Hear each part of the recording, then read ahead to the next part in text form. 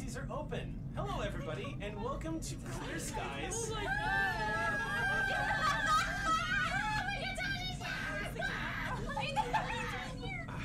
Okay, I'm good. Time to go home. I also Eric, It's how you doing? breaking How the you illusion. doing? I'm Sorry, good. I'm sorry. My immersion.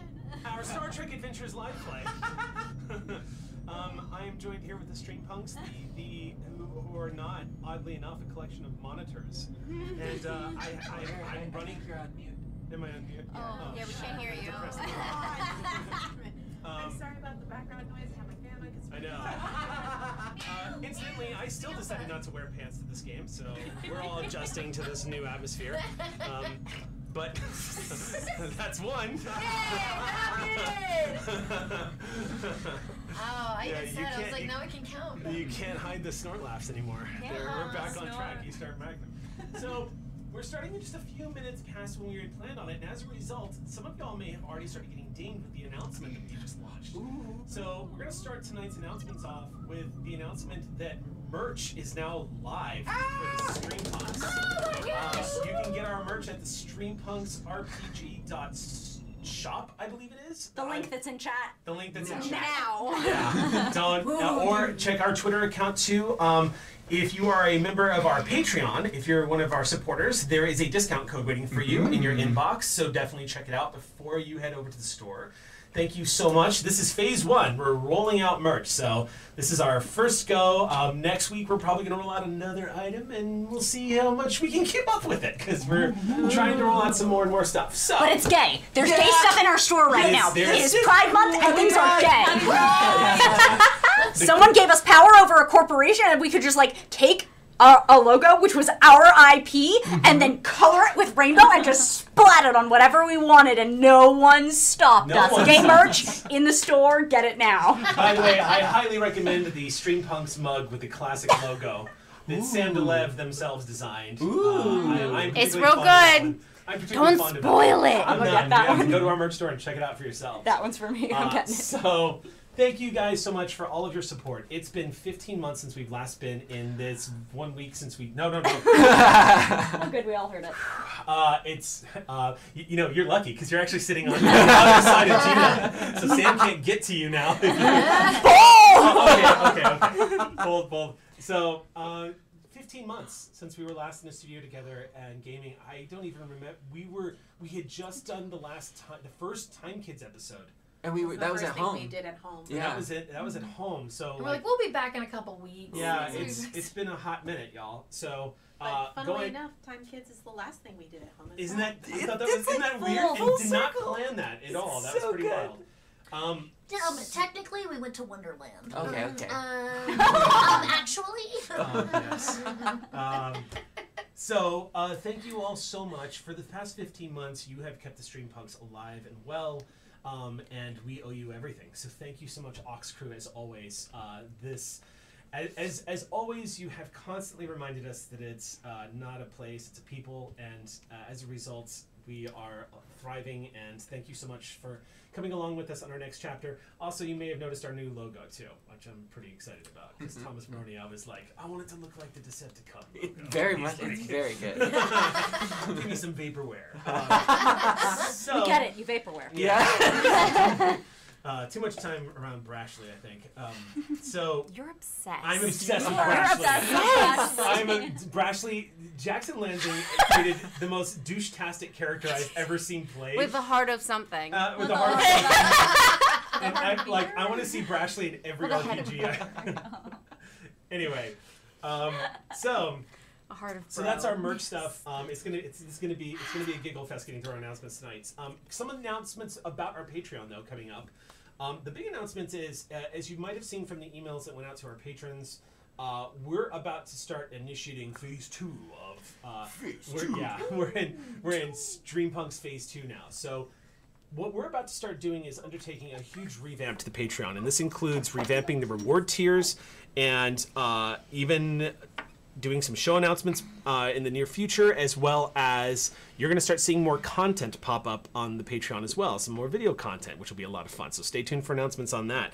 We also can announce that we have that a short shot episode of Alien Colonial Marines which is going to be coming up pretty soon.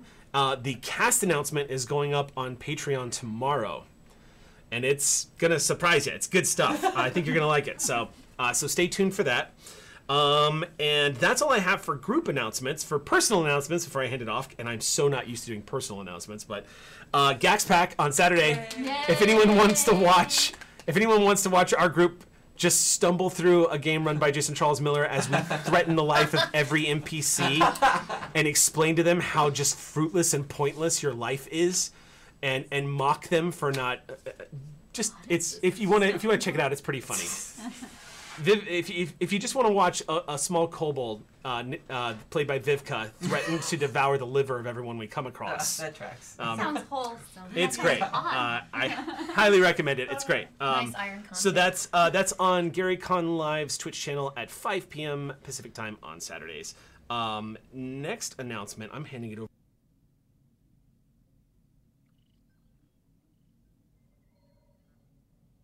Very special.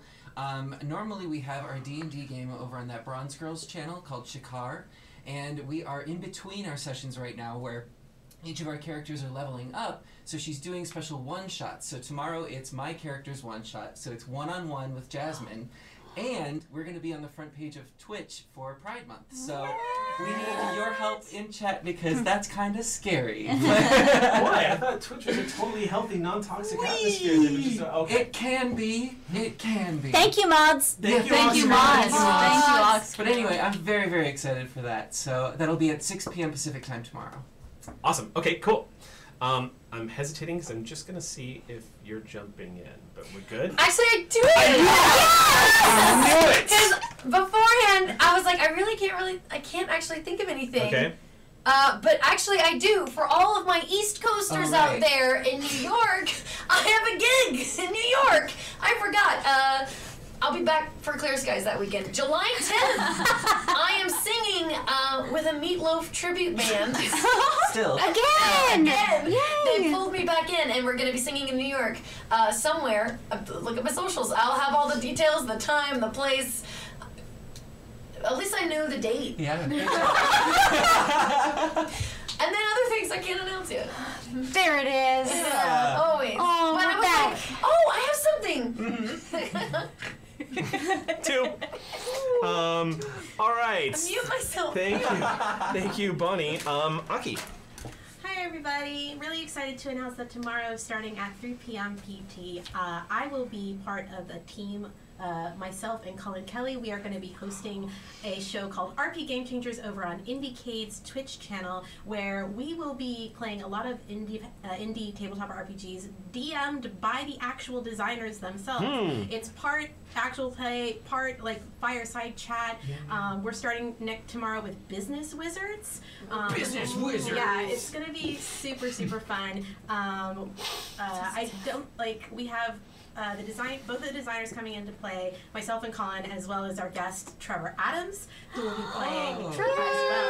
So yeah, We all love make sure to catch us at 3 p.m. tomorrow. And then I have the premiere of season 6 of New Pantheon on Sunday. Oh, Season 6, and it's going to be really exciting because this season we've got a musical episode unlocked and a Gundam episode unlocked. Ooh. So you definitely want to check That's gonna that get out. Xander happy. That will premiere this upcoming Sunday at 4 p.m. Pacific time. All right. Before I hand things over to the last person with announcements, I wanted to just take a moment real quick because there are some people that really, while we have been streaming remotely and on our personal Twitch channels, who have been really carrying a hell of a load for all of us and just helping us move forward. So I want to give a huge shout out to Chandra. I want to give a huge shout out to Meaning of Night, to Librarian Liz, to Callisto. I want to tell Kung Fu Panzer, Mitch, and Kato and Az, we miss you terribly, and we know y'all are really super busy. But I just want to thank everybody so much. Our mods, they really are the lifeblood of everything that we're doing. So please support them in chats. Toss a coin to your elder mod, for God's sakes. They're fantastic. We love you guys. Thank you so much for doing all that you do for us. I will now pass things over to one Sam DeLeff. Yes, I am not just in space. Sometimes I am on the Earth planet, being a very human person. If you want me to be a human person on your Q Times, you can catch that for the premiere of season 3. There, I did it. Of Power Play, Hey. which comes back this Sunday, 5 p.m. Pacific time. Yay. The consequences of our actions begin. I never expected. I don't! I'm a surprised Pikachu every time! I know it's coming. It's coming. It's gonna be terrible. That GIF is such Sam energy. I will never look at surprised Pikachu the same way ever again. Like Pun Husky. Yeah. But no, for now, I get to be in space. I get to be on a ship. I get to have a crew in a hole. Well. But I also get to do this. Oh. And we can't mute ourselves, and I don't know if I like that term. My God, there's a mute button after all. No, like as we're all talking and I'm like reacting, I'm like, oh, I shouldn't I clap or make it. I'm like, oh, they'll hear it. You Yes, know, like yes. instead of like when we're on a Everyone screen. This is Everyone. yes, yes. That is So- correct. We can't shit post in chats anymore. I know. We would never. Always. Yep. But for now, we get all this chaos. And I'm excited. Let's go ahead and start tonight's episode of Clear Skies.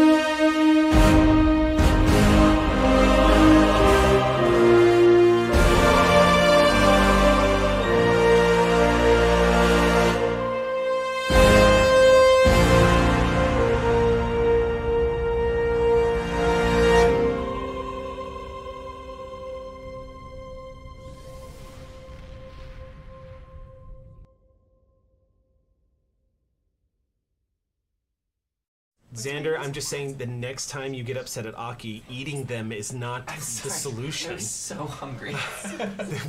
We literally just got back. I'm sorry. I don't know what happened. That was. I've never seen someone unhinge their jaw like that. That was. Quarantine's been hard on leave the his jewel. appetite. That Happy was just Pride. unbelievable. I know our ambassador's a snack. Yeah. A whole snack. So. They'll be back. Just so in case anyone's panicked. So it's been a hot minute since the crew of the USS Ross has been on mission, so we're going to go ahead and do a recap, especially because we kind of piecemealed our crew a little bit in those past couple episodes. We weren't all united the way we are right now, and then just saying that makes me teary-eyed, so I'm going to try to clear my throat and concentrate here. But We split the party. yes, What we could go split the wrong? party. We split the party. Yeah. Currently, the USS Ross is in orbit over a world that had sent out a distress signal. Now, the USS Ross was on her way to her first on-station assignment at her new starbase posting. It's important to note that at this period in the USS Ross lifespan, she is no longer anchored to a single starbase. She is reporting to a starbase, but as of right now, she is on detached service. She moves around and goes where she is needed. Currently, she is operating in the Alpha Quadrant. It's been a hot minute since we've revisited all this, so I'm just going to refresh all of Yes, us. please. This is also helping me. Yeah. It's also helping me remember where we were in the galaxy right now. But the yes, that's right. We'll get to that. I keep looking at Xander for like a crude joke every time somebody says the thing. I would never. It's I'll gonna- do it. By the- Oh, we're not. This is what it's going to be like for tonight's episode, so please bear with us. We're just really happy to be back in Yeah. studio, so it's going to be a little chaotic, so bear with What are you us. talking about? Crosstalk. My God, they live! Just, welcome back. We'll explain the throwing up in it. We'll explain that in the break. That was- God. God, yes. There was, It was also determined that you would Sorry. a snack. Yeah. So. I mean, I would hope I'm at least, like. That's fine. So the USS Ross, having been assigned to the Alpha Quadrant, is now being sent to one of the star bases that's on the border of what once was Cardassian space and Zakenthe space as well. Y'all are kind of off. So y'all are Oh yeah. y'all are in the galactic west right now, in the far west. Yeah. As it stands, as y'all were on your way to your starbase assignment, you received a distress call. And referring to my notes here, Zortanus 4, if I remember correctly. Do I have that right? Zortanus? Zortanus. Zortanus 4, which is a system with a yellow star, roughly twice the size of Sol, with 4 interstellar objects in the system, including an asteroid belt around the sun, which becomes very important in this recap.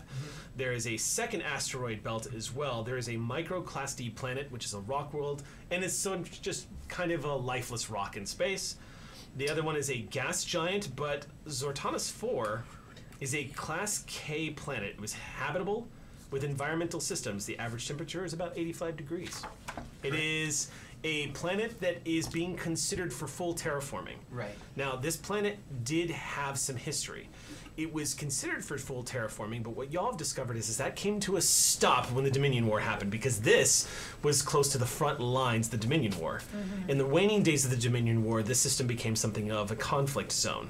The colony managed to skirt by relatively unnoticed. The Dominion didn't take any particular notice, at least that's what y'all thought, but as it turns out, the sensor disruption caused by one of the asteroid belts here, turns out, historically, was used as a stealthy staging area for Dominion ships. Now, if you remember, there was an Akira-class starship that engaged Dominion warships in this system. In that battle, back during the Dominion War, stray Polaron torpedoes fired by the Dominion warships apparently made their way onto the surface of this world, and the colony had no idea that these dead warheads had impacted on the surface of the planet. Now, as the colony grew up around and started developing after the Dominion War, you received this distress call because apparently their environmental systems failed. This was important because the environmental systems is what kept the colony healthy. A Class K planet is somewhere you could certainly live, but not without life support. As a result, the colony has gotten sick. Members of the colony are being infected by these native spores that are very dangerous to breathe in. As a result of that, some of the members of the colony have died. Some of them have been hospitalized. It has a very quick movement period where this sickness kind of has a pretty brutal mortality rate. And the mortality rate on this is attached to the fact that up until just recently, there was no known cure or vaccine to stop the spores from running their course. You're welcome. That is one aspect of what's going on. What's been revealed so far, and as much of a snapshot as I can give it, is that they discovered that these Polaron torpedoes were in fact dormant on the surface of the world, and that there is a pirate involved in attempting to remove the warheads for gain? Nefarious reasons. Wanted to get the warheads himself. He hasn't been completely forthcoming, but he has hinted at a few things. That being said, one thing has led to the other, and what resulted in the removal of a warhead caused a detonation. There was a crumbling of the crust of the planet, resulting in some of our crew members plummeting into a hole in a fall that should have killed every single one of them, with the exception of one holographic first officer. Well, I jumped in. That's true. You kind of just went bouncy right inside. And poor Captain Sull had to watch from the view screen as their first officer threw themselves into a hole whose depth at the USS Ross cannot detect. It is a complete sensor blackout in this sinkhole that appeared underneath the explosion of this torpedo. The detonation of that Polaron torpedo was the last thing the Ross saw of their crew. Right now, the USS Ross does not know the status of their away team on the surface of the planet. If you remember, there was even that heartbreaking moment on the bridge where Azmi Shanto, who was sitting at her station, rose out of her seat with her mouth agape as she saw that view screen. When the smoke cleared and the detonation was done, there was just that gaping wound of a hole in the surface of the planet, and then XCO jumping in and vanishing from sensors. And don't worry, I'm watching your incident. I'm sure you are. Close eye. Yes, while all this was happening, Dr. McCrell managed to synthesize, after crushing an extended tasks, one of the hardest extended tasks I've given you guys. It was a good 2 episodes. Yeah. It took a while. Not too bad. But managed, with Dr. Yen's help, managed to synthesize a cure for the spores that were killing people. Now, you managed to test them successfully on the little girl, the young teenage girl who was the most advanced case. And she almost immediately regained consciousness and started showing signs of improvement. About the same time that was happening, the captain was questioning the pirate captain they had just captured up in the asteroid Sorry, I missed belt. that. Could you say that again? Yes, indeed. Yes, Sol, just like there are a few things that Sol, Captain Sol, enjoys more in life. I can see the Conan spoof right now. Captain Sol, what is best in life? Tractor beams. Tractor beams, capturing pirates. See them trying to run before you and then getting teleported into our hull. So fun. Welcome. Anyway. So,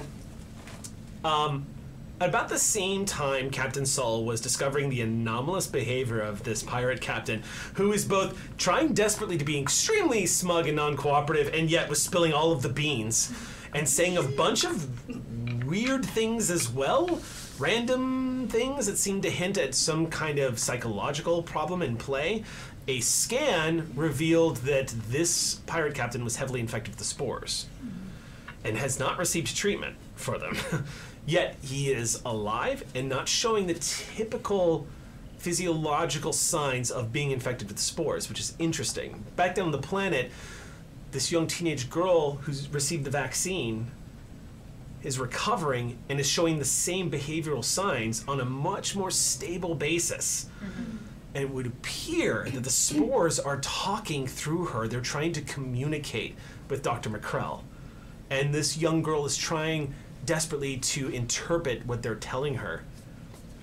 While all of this has happened, our intrepid away team, Olin Marjanil, Commander XCO, Jane Lacat, and our angry Andorian and Zendari, everybody down in this hole. Sure. Everyone who's gone down in this hole has managed to sort of collect themselves and discover that they're in what looks like an ecosystem that is under the surface of the planet. Quick reminder, you guys found yourselves walking through an upside down forest. Mm-hmm. Do you remember that? Yes. There is an entire ecosystem of trees growing on the surface of the ceiling of this, yes, Jody, massive underground cavern. Interestingly enough, too, the fog, the moisture that collects around here also is swirling around the base of these trees. It literally is kind of like, it's like looking up and seeing the Earth's surface. Mm-hmm. It's literally looking up and seeing a forest above you. But what was super fascinating about this is the DNA markers of a lot of the arboreal life forms that are discovered down in this cave are a genetic match to the ones you discovered in the Shackleton Expanse. Okay. I have written in here Genesis ? And I was like, was that a Xander hypothesis? No. Or is that a note? It could be the Elisa planet. Okay. That's where my brain was. Your document, because remember, Right. you and Vren went kind of skipping around to see what you guys could find, and what you scanned during that whole adventure is the data that you're getting back now, is that genetically these planets are related to the ones that exist on the other side of the galaxy, which has opened a whole slew of questions. and has probably excited Lacat to the, if I remember correctly, there was a moment where Exio and Lacat were like, okay, breathe, just calm down. we're gonna deal with this. This is really interesting. I get it. It's great. Let's live. Yeah. Journeying further into this cavern, you discovered more and more evidence of strange organic manifestations, such as that goop that is all over the rock surfaces. Yes, I remember the goo. Yeah, the way I like to characterize it is it kind of has that same sensation of rock that has been underneath, like just underneath the surface of the water, where moss has started to grow but hasn't. So it's kind of slimy, but there's no visible, like, you know what I mean? It's like the bacteria and the plant life has started to grow, but so it's slippery. Kind of the same consistency that you're seeing all over the place without the water. Journeying deeper and deeper into this cavern, you came across a large opening, a sort of like this chambered room that looked like it had been constructed or it formed in an unnatural way, but it looks like a ramp that went up to a portal. The portal itself, as I described it before, looked very similar to sort of an amber-colored version of the Stargate. It looked like this sort of wavy pool built into the wall. Exio was the first one that tried to explore this after sensor scans weren't returning anything conclusive. Exio, I tried. I'm with a science team. It's true, and if Exio has been beamed inside of a warp core and not died, so hey, let's try the portal thing. I have faith in my officer. The portal thing didn't work out too well for Exio. Exio discovered that holographic matrix, for whatever reason, will not remain formed within this portal. So instead of stepping through herself, she indulged Jane Lacat, who was literally jumping up and down at her ankles like a very excited puppy, and Jane decided to step through the portal. The moment Jane entered the portal, she found herself in what looks like... Thanks for joining us. This has been Clear Skies. Sorry. Welcome to my Yeah, I gotta dive in. Everybody's got to contribute. Yeah. I'm telling you, this is what it's going to be like tonight, so you're just going to have to bear with us Sorry, y'all. because we are so excited to be back here. It's going to be a lot. Sorry, y'all. This is my first live game in 15 months, so this is... Same. All My right. games are dead. So, Jane walked through the portal. What she experienced when stepping into the portal was she entered what felt like sort of this amber-colored fluidic space, one might say. You left ground and were floating freely in this amber-colored sort of like gooey environment. It's like I was the mosquito in Amber? Jurassic Park. Yeah. Amber just floating. Yep. Yeah. You're the missing link. Just You because you could. What seemed like these patches of green nebula, in fact, looked like gigantic cells moving around you. These sort of globular green, like gooey things that are floating. But when I say green cells, they look like they're the size of moons. These things are enormous and dwarf you as they're floating by. But that's not where. Yes. Oh yeah, That's- Wait, there are cells the That size look of like- the moon. That's The what thing they that look- shocks you about all this Inside of this planet? is that they're large. That's Yes! the thing. Kind of a Yeah, portal. we were It's a just in portal. a. Oh right. Yeah, it's a different dimension. It's a different dimension. That helps. That Okay. makes this way less weird. Theoretically. Okay. Or is it? Now I get it. Theoretically, you guys only know that she walked through this portal, but you don't know if it's taken her somewhere else. I don't know anything. I My am- crew is in a hole. That's true. I'm in sick bay. I don't even know there's a hole. I think everything's fine. I think when I went through the store, I had like tied myself. Yes. To, like, Yeah, Oh, we're on yeah. a nice road. road. You're on If I belay. tugged You it are twice. yes. Yeah. You pulled a poltergeist and had somebody Did- wrap something did you around tuck you, and you it? stepped into I have the. not tugged it. Okay, great. Sam, as somebody who doesn't like scary movies, you don't want to watch that one. Oh, Cool. it's actually terrifying. You don't want to watch that one. Awesome. Put that on the no-no list. Put that one on the no-no list. That one gives Alien a run for its money. No. So. Wow. Stepping into that portal, you saw these incredible things. Where we left off was you saw what looked like a vessel flying through the fluid. A large organic column of looks like it had like a clawed end on the opposite side of it. Its propulsion system is unknown, but it literally just looks. The best way to describe it is if a sea cucumber looked like it was kind of made out of like a tan-colored coral. It looks like plated and long, and it comes to this clawed end at the very. It's like a spider-like ending like it's constantly frozen in place. The scale of the vessel is comparable to about half the size of the USS Ross. Okay. Is it moving quickly? It was moving quite slowly, but if you remember, I had you roll because Jane would have had prior knowledge of what she was looking at. Oh, yeah. And what you discovered was the ship silhouette, this thing matched the silhouette of a species the USS Voyager encountered on its travels across the galaxy. It was once classified by the Borg as species 847. No, that's Les Mis. I know. I just knew it was a bunch of numbers. At least you didn't say 8675309. It's in your Don't head. put my number out there. Sorry. 525,600. I've had to change my name from Jenny to. It's been a rough time. It's been a long road. All right. Jenny here. Anyway. You discovered, you immediately recognized that what this looked like was an Undine ship, which is the official name of the race, the Undine. But for the longest time, the Federation knew them as species 8472. For your edification, because I know you haven't made it to Voyager just yet, Yep. species 8472 is potentially the most lethal and dangerous species the Federation has ever encountered. Do you remember that? In one of their first appearances, 5 ships formed into a single beam of power and destroyed an entire Borg planet, Death Star style. Yeah. No moon. The first time we see species 8472, Borg cubes are running from them. 5 Borg cubes. Something like they can't be assimilated. Yeah. Yeah, they're like weak to the Borg. It's funny because we're getting a reaction video here from Gina, like oh, that's who these things are. Like, Just go super slow. Was this the one I was supposed to? it's okay that you didn't know because now we get the reaction from like. Is this one? I thought that was Time Kids.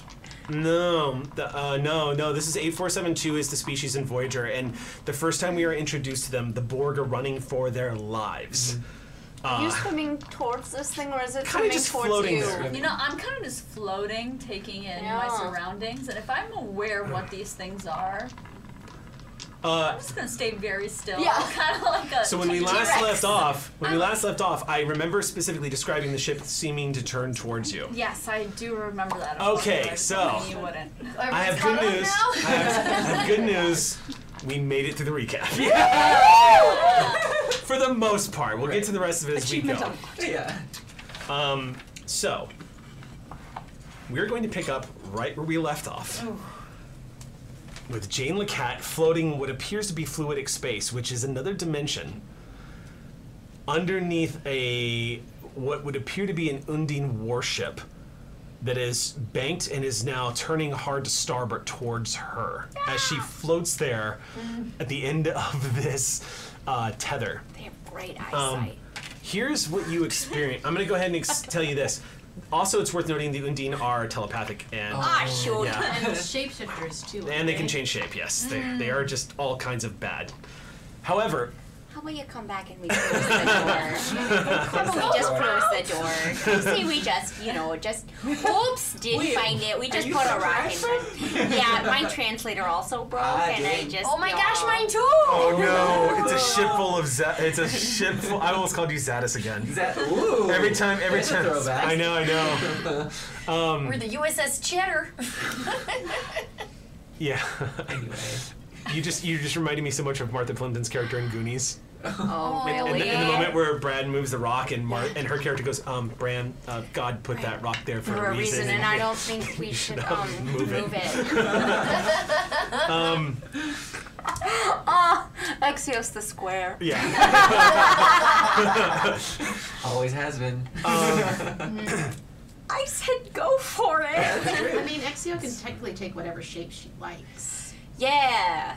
You could be an Undine if you wanted to. We could probably con our way through this situation. Are you in? I'm not telepathic. I think they'd know. You're stressed. Do you remember when I tried to do this last time and then Gordon had to just smell me? And I was like, shoot. There are limitations, yes. Plus, she can't go through the portal. I can't go in. I love my favorite part of this whole cross-talking chaotic conversation is watching you stress Sam the fuck out. I don't know they're alive. Yeah. I don't know one of them's in fluidic space. Of all places. Of all places. All spaces. Who's the third with us? Well, okay, so we're getting to that because right now Is it Dari it's Dari's with you. Okay. Dari's giving you guys back up. Fine. So, Lakat, yeah. we're going to start you off. You're hovering at the end of this tether in fluidic space. The enormity of a vessel of this size. So, the Ross is a scale 6 starship. That would put this at a scale 3, which means it's about the size of an old school Klingon bird of prey. This thing is quite large. And as it's moving towards you, the moment you have it all kind of happens in the same moment as you register what this thing is, but it disappears. You watch it go, and it doesn't just blink out of existence. It looks like an old painting gets smeared across a canvas. Okay. And you just see it wipe suddenly in a strange pattern. It looks like if somebody had taken their fingers and just dumped a bunch of colors into clear water and then ran their fingers through them slowly. And you just watch the ship just... Someone power washed the ship So away. is a power wash or so from what I know of the species and of like their technology, whatever, does this seem like they are moving to what their version of like warp speed is, or does it seem like or is this Good questions. Yeah. Very good questions. To travel or camouflage. Yeah, I feel like Lakat would definitely have a sense of that. Give me 1 second. And also, I think I could be incorrect, but I think my tricorder is out of commission, right? Like didn't it like explode? If I remember One correct, of them did, but I believe we had Or did I mine go and into- Dari's. Yeah. yeah. But I don't know if there's nothing in there. Here's what I'm gonna do. I'm gonna ask you to roll. Ooh, a roll. Yeah, we're gonna roll. first So roll break out the doesn't dice. Let's see if we can get some momentum generated here. Oh, Yeah, you know that what? would I actually didn't. be super helpful. You know what I didn't do? Let me pull my thread out. 2. You know, it's okay. You don't need Four. that. No, I think we're good. I can't become an eggplant, so at least we know he won't Eight, get that As for far that. as we know. Not with that As far as attitude. you 10, Whoa! 12. Is that the eggplant? Yeah, what was Ask this part? Gina. It was There'll be the a goatee in eggplant like a minute. flapping. It was the purple eggplant flapping, but then I decided to become it myself. Be the eggplant you want to see in the world. Yeah. Be the eggplant. That's gonna be our next piece of merch. Don't tempt me. I have too much power. I know. I told Sam, I was like, make whatever you want, and And then I did. they did. All right, so I'm gonna have you roll.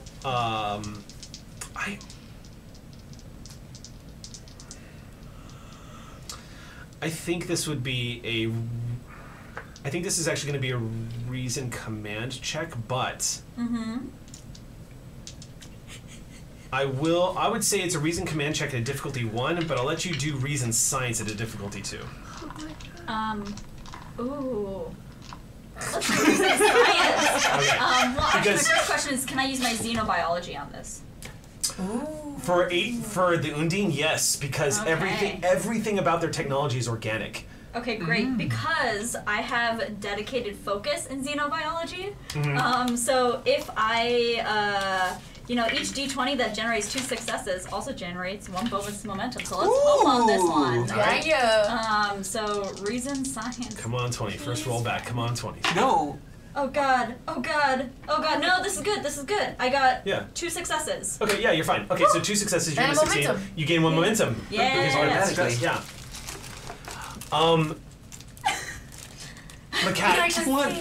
Lakat, you watch this happen in front of you, and as that sort of wiping effect takes place, first of all, there's a split second where you think maybe was that a cloaking device? Yeah. Did they is that a technological reaction to me, or what's happening?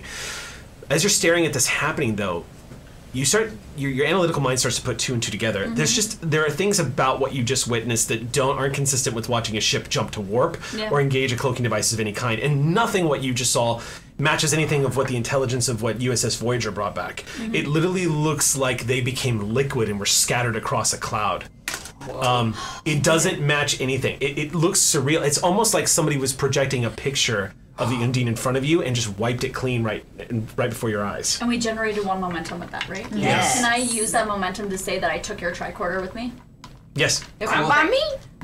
So I would like to issue 1 scan with my tricorder in here. Okay, you pull up your wrist. I'm going to in my version of Star Trek, whenever you are put into a situation where environmental hazards or anything like that would be treacherous to holding out a handheld tricorder, there is an attachment you can slide it into the sleeve of your Enviro suit. So you just kind of hold it up and exactly. Yeah.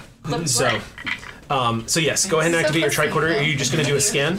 Yeah, I'm just going to do a general scan and then I'm going to get out of here. Okay.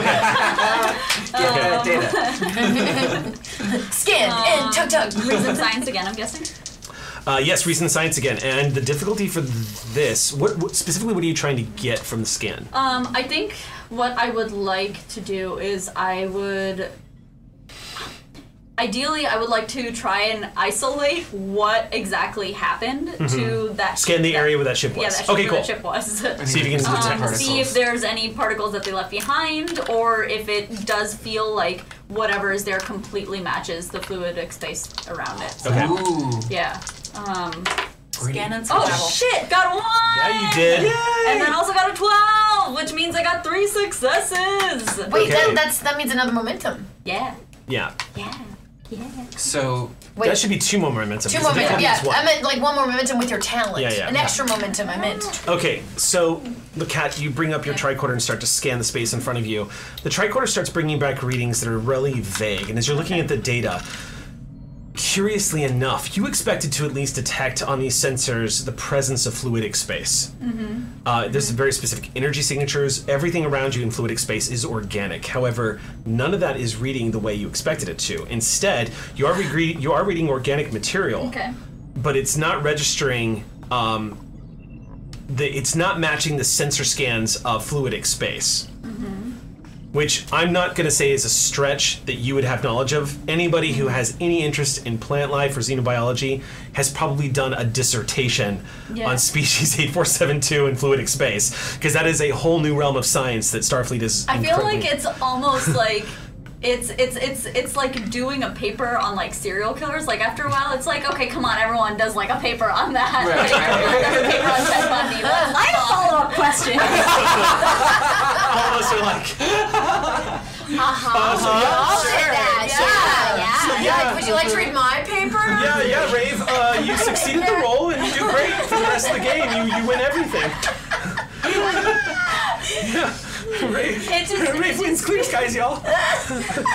It just feels like the most like morbid, most like out there species that everyone's like, oh, I want to do that one because it's the coolest, the most poisonous frog or the most poisonous. Sure. Yeah. It's like we all love dinosaurs when we were kids, and this kind of thing. So the data that's coming back doesn't match the energy signatures of what you would have expected to see, at least heightened energy signatures of fluidic space. Instead, what you're reading is more of what looks like you scanned on the inside of the cave, which is not native to fluidic space. Yeah. You're also detecting the presence of a life form that is approaching you. No. Okay, so Jane would like to take her tether and she would like to yank hard twice. So, Exio, back in the cave, it's been a few moments while you're just sitting there holding onto this thing. Dari is looking around, and Dari raises her phaser, and she goes, "Hold up, I think someone's coming." Yep. Dari immediately goes down on one knee and holds up her phaser and waits, and a few moments later, you hear the sounds of someone merging from the other side of the cave. Maybe we wait to fire, as we know we have allies in this cave. I haven't shot anyone. Dari says, I'm set to stun. You are going to call out before you aim. I'm going to see who it is first, and then if it can't be identified by visual, I'm going to demand them identify themselves. And if they don't identify themselves, then I'm going to warn them that I have a gun, and if they continue moving forward, I'm going to warn them one last time. And if they continue moving forward, then someone's going to get their ass stunned. I like this order. And you're hearing this, Olin, as you're rounding the corner with these two. You can hear Dari's voice echoing off the cavern walls as you're rounding the corner. Get you. Stand down, Ensign, for crying out loud. It's just me. Sorry, I'm sorry, Ambassador. No, being vigilant isn't a bad thing. I'm sure Exio is very proud. She glances at you for a split second, actually, before she tucks the phaser away. And My eyes are still in the goo portal. I have a person in there. There's a tug. There's several tugs. Distressed tugs. when Imagine that was while the as you ship pull was her happening. through quickly, Yeah. when you re-emerge on the other side, there are still traces of the goo, basically, that is on the rock surface all around here. It has now completely coated your suit. I look right at you and I say 8472. There's only one classification that registers when those combination of numbers pops up. Yeah. And Dari goes, "What the hell does that mean?" How do we seal this? Do I don't know, there was about something this? approaching. Am I aware of this species? I would say there's a chance you would know. Yes, I would say. I'll tell you what. We'll make You this. can maybe roll for it if you let's want let's to. do a roll for it, but let's make it difficulty 0. I'll just say, I'd say make this a control command roll, just to see if you come across that in your. Do galactic politics or cultural studies go into this? Or negotiation? I mean, I've got a lot of stuff, but yeah. Galactic politics seems like the closest thing that could come into it, since it was like kind of a pressure point not too long ago. But It's so not a part of the galactic political theater, though. I mean, it's fine if it doesn't. Yeah, count. I would say no on this. Okay. Yeah. So sorry. I thought I kicked you. Is it common that they come through from? They have not been space? seen since Voyager left the quadrant. Yeah, no. Since Voyager has come back home, in fact, they have never entered this side of Federation space. They've only ever been seen in the Delta Quadrant. Got it. Yeah. Very far away. Cool. Very, very far. So to have contact with them here in the Alpha Quadrant would be, if it's true, that could be. Whoa, if true. Yeah. Now, Voyager did have. I will tell you this real quick, Yes. since you're asking questions, and this would be prevalent to you too if you weren't familiar with it. But Voyager's last interaction with the Undine was not negative. It was. It actually ended on something of a positive note. It was not definitive. The Undine were preparing themselves for an infiltration and invasion of the Federation. Voyager bargained for that, opened up a dialogue, and managed to convince the Undine that the Federation weren't a bunch of assholes and needed to die. And instead, when they parted ways, the Undine kind of took this attitude of like, okay, well, you aren't who we thought you were, so maybe we just go our separate ways. Okay. And that's kind of how they parted. So while their initial contact was dangerous, they are considered a lethal species and definitely worthy of high alert. They are not currently considered an imminent threat to the Federation. Okay. So, Like the enemy of my enemy is my friend, and like Yeah, the yeah, common yeah. enemy Yeah, was yeah. the Borg. and that's, they kind of thing. kind of thought because in order to survive the encounter with 8472, Janeway made a bargain with the Borg. And so 8472 was like, those are your friends. Okay, well, I know what you're all about now. But that got cleared up. Got it. Yeah.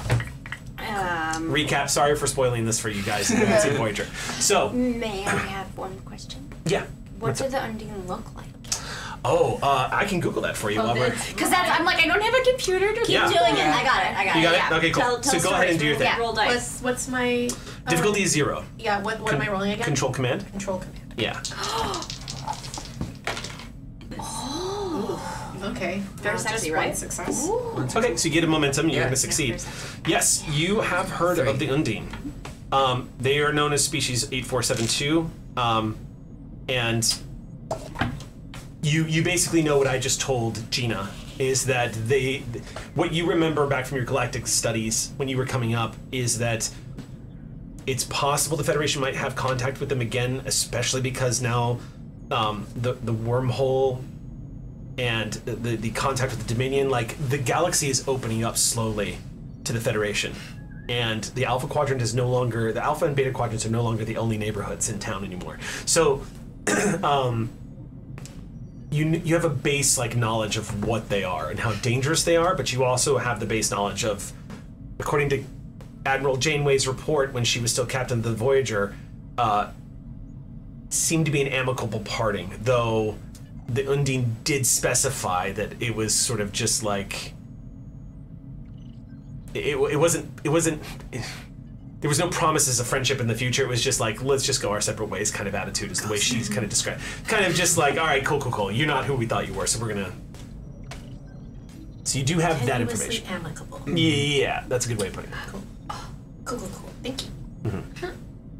Mm-hmm. I think that when Olin hears Lacat say that, their brow furrows and they kind of move forward. They kind of make sure to deposit their charges like kind of in a safe area far away from the portal. They cast a glance at Zendari. I think I might be needed over there. Do you mind looking after our No, not at charges? all. Not at all. Quick recap, because that's something I just want to update the audience on. If you remember correctly, the leader of the colony is currently down there with them with his son. The son was taken hostage by the pirates. There was an exchange that was trying to be made. The explosion happened. During the explosion, Yomti, the head of the colony, his enviro suit was shattered and he is now infected with spores. So he is on borrowed time, so far as y'all know. He's in sick bay? No, he is at the bottom of the hole with them. Yeah. Originally, we came here trying to find a way out. Right. Yeah. Have we done any? Is it possible we can do some work on the comm system, on one of our comm badges to see if we can at least reach Macrell? Dari says that's something I could definitely try. Yeah. I know that Dari has her own, but Olin offers theirs as well, like just in case they need to try more than once. Click, you pull it off and hand it to Dari. I've got Dari's stats in front of me, so Dari is going to try to do what Dari does, which is jury rig the crap out of something. I was sitting here wondering what was so odd, and it's my tail. I was like, what is wrong with these chairs? And I realized that I haven't worn this coat since we were all back in prison, and so I haven't sat on it in a while, so. You sat on your tail. I sat on my tail. I was like, this is weird. It's like something's. Okay. Sorry. She's jury rigging. She's using engineering. She's using a comp. This is a classic Star. This is like a classic Star Trek. Yeah, using the trope. combat Is It's like a MacGyvering platform. Yeah. Let's see. She can try to juice. Okay. I'll let the roll determine how well this works instead of limiting it. I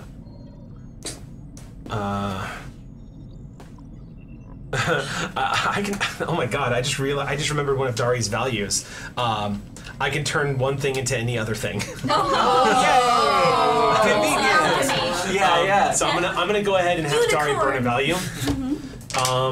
You're going to take a point of momentum. Do you? Okay. Yes. Cool. Yes, I'll spend a please. point of momentum. I'll give Also myself. that too. All right, cool. I'm gonna set the difficulty of this. Let's make it challenging. We're down here. She's Nice. using some jury rigging. She's jury rigging a comm badge. She doesn't have her tools with her. She didn't bring the kit? I had one instruction. The kit is no. She didn't bring the. Oh no, she did have her kit with her. It is not in the bottom of the hole with her because it was being used to remove a warhead. Gotta get the kit. Might But be in sick bay. Yeah. That thing got blown up. Not the kit. Okay, I'm gonna set the difficulty at 3. I think that's good enough. These are. No, I'm gonna set it at 4. Set it at 4. All right, here we go. Last time we tried to communicate, it just fried it, so this should be pretty hard. Oh. But there's 2 auto successes on the board from the value. And she rolled a 19 and a 19 and a 4. So she That gains. gets us. She gains 4 successes and nails it. There we go. Because all right. value. But I'm gonna spend a point of threat and say that it's gonna take her a few minutes to do this. So I'm gonna. She starts looking at this and goes. She's like, she looks at the thing and she goes, yeah. Yes, actually, I did something similar to this graduation night. I think I can work this out, but I don't know what kind of interference we're up against down in here in this hole. I think at this point, just trying to get a hold of Dr. Macrell has to be the top priority, so that at least somebody on the service can communicate up to the ship. I'll see what I can do. If nothing else, short range has got a better chance than trying to reach the Ross. Oh, for sure. So she goes to work. I have reason to believe that the Undine have been in this room before. The substance we've found on the rocks is the exact same substance I scanned in fluidic space. So it's very possible that they could be coming through that door any second now, because it's possible that they've done it before. Why? You want to talk to them? I agree with Exio here, I think that we should try and seal up the door.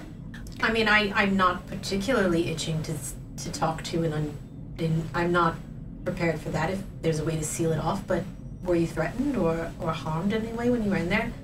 My only real piece of intel on them is that they're not necessarily adversarial towards us.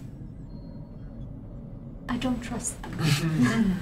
But then again, what do I trust?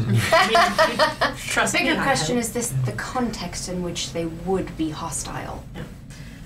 Can I just do a database check of everything I know about fluidic space? In the meantime, I want to kind of grill Lacat on like everything that she saw in there. What exactly did she see, so that we can get the information like the big green blobs and stuff like that. So, as Lacat is expediting and like telling you all of this information, Exio, everything that you have access to your database is frustratingly vague. Fluidic space is one of the more unknown aspects of the universe.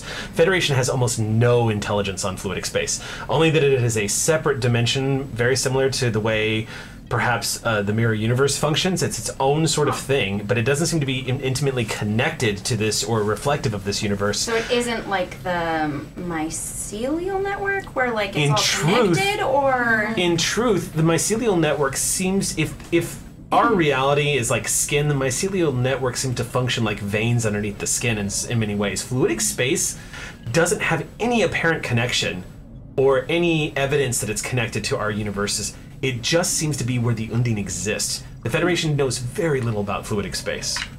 It is...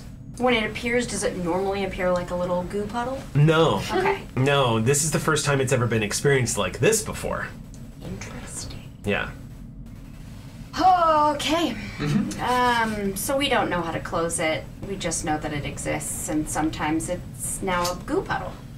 You don't necessarily know that it exists because as I fed Jane information that stated that the interior of that portal did not read with the same data reads out as fluidic space, but instead had the same data readout as the organics inside this cave. The whole thing could have been an illusion. Oh, right. Perhaps something your brain created that you would understand. Like continue. I'm sorry, I don't. I'm not there. You're not there. You're not there. I know. You're not on mute. Right. We can help each other. Quick, three of us hypothesize out loud at each other as quick as possible. Yeah. There is a life form coming forward. Continual scan to through the portal if possible. Scans are not getting through the portal. Great, and neither can I. So I'm inclined to believe that whatever is coming through there, if you're correct, has been in here before and probably feels some sense of ownership of the space. Yes. Trying to block them in or keep them from entering this space could be Could actually and antagonistic. Yes. Antagonistic. Yes. We have no reason to believe just yet that they are a threat, and if they are, we are armed and can deal with that. But Their first initial form of contact, though, was a threatening image to you, so that shouldn't be ignored. The first thing they showed you was something to make you afraid, which could be a defense Agreed. mechanism to make them leave.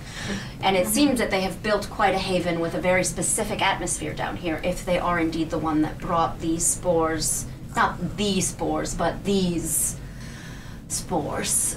could they possibly consider themselves the first settlers of this place? It would certainly have taken a long time to have grown this level of forestry, so it seems they will have been here for quite a while. Then I'm more than happy to talk to them if that's what we're going to do. But it could be that now that you've left their space, they're not planning on coming They have through. no intention. Maybe they just wanted to get you out. Do you want me to step back through the door? Maybe we ring the doorbell first. And it's possible that if they really want us out of their space, they'll help us find a way to the surface. I do have one really possibly inadvisable idea. Love it. I let her go through the door, so... If it is the Undine, I will be able to speak to them. Telepathically. Yes. Excellent. So I can at least reach out and see if there's anything through there that can speak to me that way. And if it's not, then we can assume that it's likely not the Undine. Or that they just don't want to talk to me. Well, can you sense them through? Can I? It's difficult to say. You definitely feel a presence, but it's difficult to sense what's on the other side. Yeah, I'll ring the doorbell if you don't mind, Exio.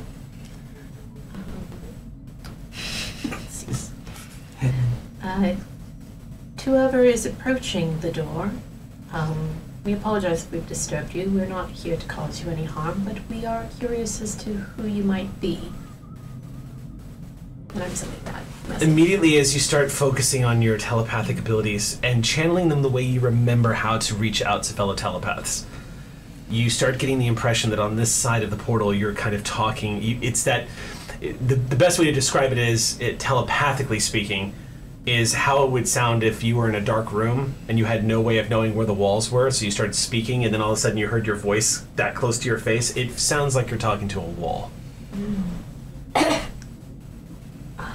It's not getting through, but I don't think that's because it's not possible to communicate with them that way, if that makes sense. There's interference happening. Either there's interference or someone's pretending not to be home. Yes. All right. Our first priority is the refugees in the cave. I have Ensign Dari working on the comms to see if we can't get a hold of Dr. McCrell. Yes. We know we cannot get to the surface through this, so we just have a faster clock to get out.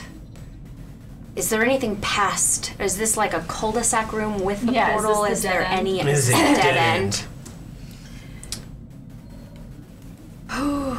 If this is fluidic space as you surmise, perhaps if we can speak to them and get them on their side, they can send us where we need to go. I think I need to go back through the door. You? I'm not letting you go in there. The very definition of ambassador is... I understand that, but... I think she's saying it's a security risk. But Of course. Also just like a personal friend risk? I don't... Well, I'm not entirely ecstatic about you going through either. Yes, but I've already been through. And tugged on the rope. I say no one goes back through. We have communications currently being worked on by Ensign Dari, and if we get word to the top, that's all we need. If it never comes through, we never have to worry. I don't feel like going and kicking around on someone's lawn that doesn't want us there. So if they've successfully scared us away, let them believe so. They're leaving the door closed. Let's leave. Understood, Exio. Understood. All right, how's communication going? Dari goes, this is going to take a couple of hours. Ah. Grab a rock, Ambassador. Don't feel like leaving the door, but I don't want to go through it again. I have a rock. What Oh, I was suggesting you sit on Take it. a seat on this. I also was confused. I got you. Grab a rock. It's like, and then come to the door, just you might need a bigger rock. In that case, I think I'll go and keep the little one entertained. I would like to roll more scan if possible. Okay.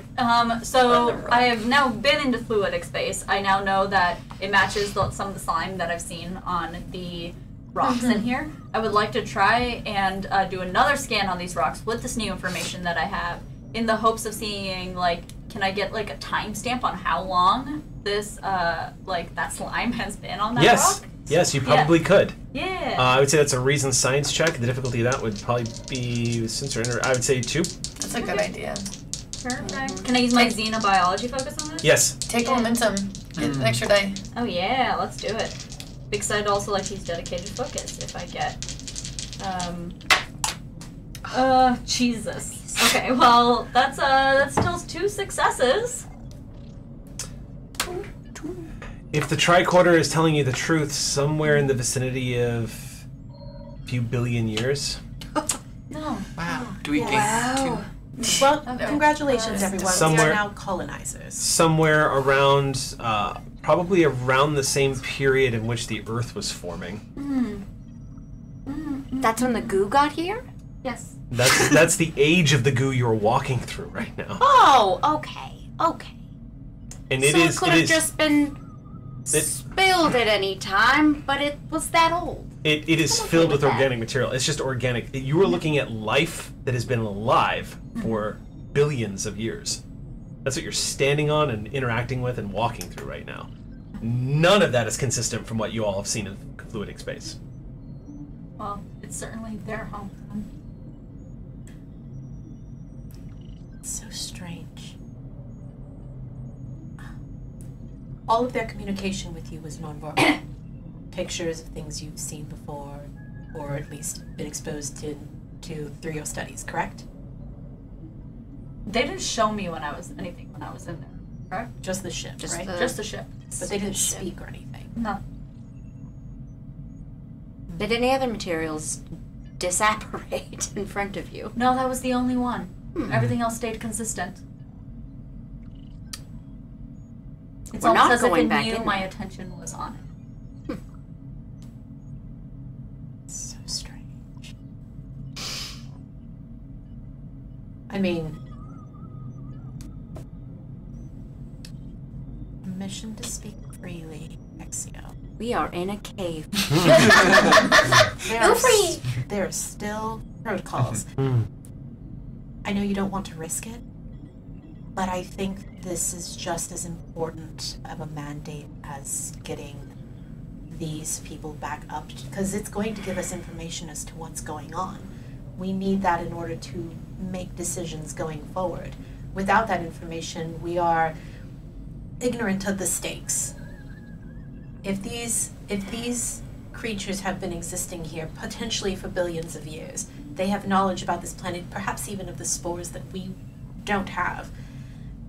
I think that to neglect the opportunity for first contact in this case would be ill-advised.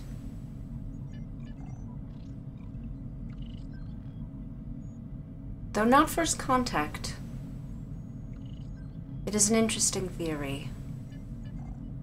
I don't think they're species A472.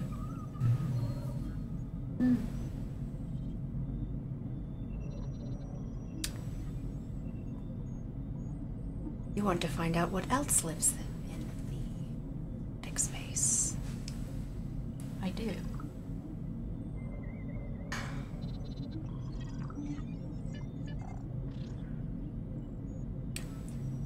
We have a few hours to think about it.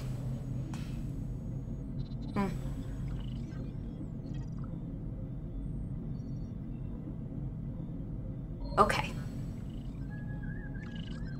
I would like for you to spam messages to them through the portal for an hour of warning. The less spooked they are, if they are friendly, the better. We have 2 hours, 1 hour of preparation, and hopefully a quick resolution. Let's brainstorm now and start sending out the signal of the best and safest way to do this. So that when we get to the surface, our captain does not murder us.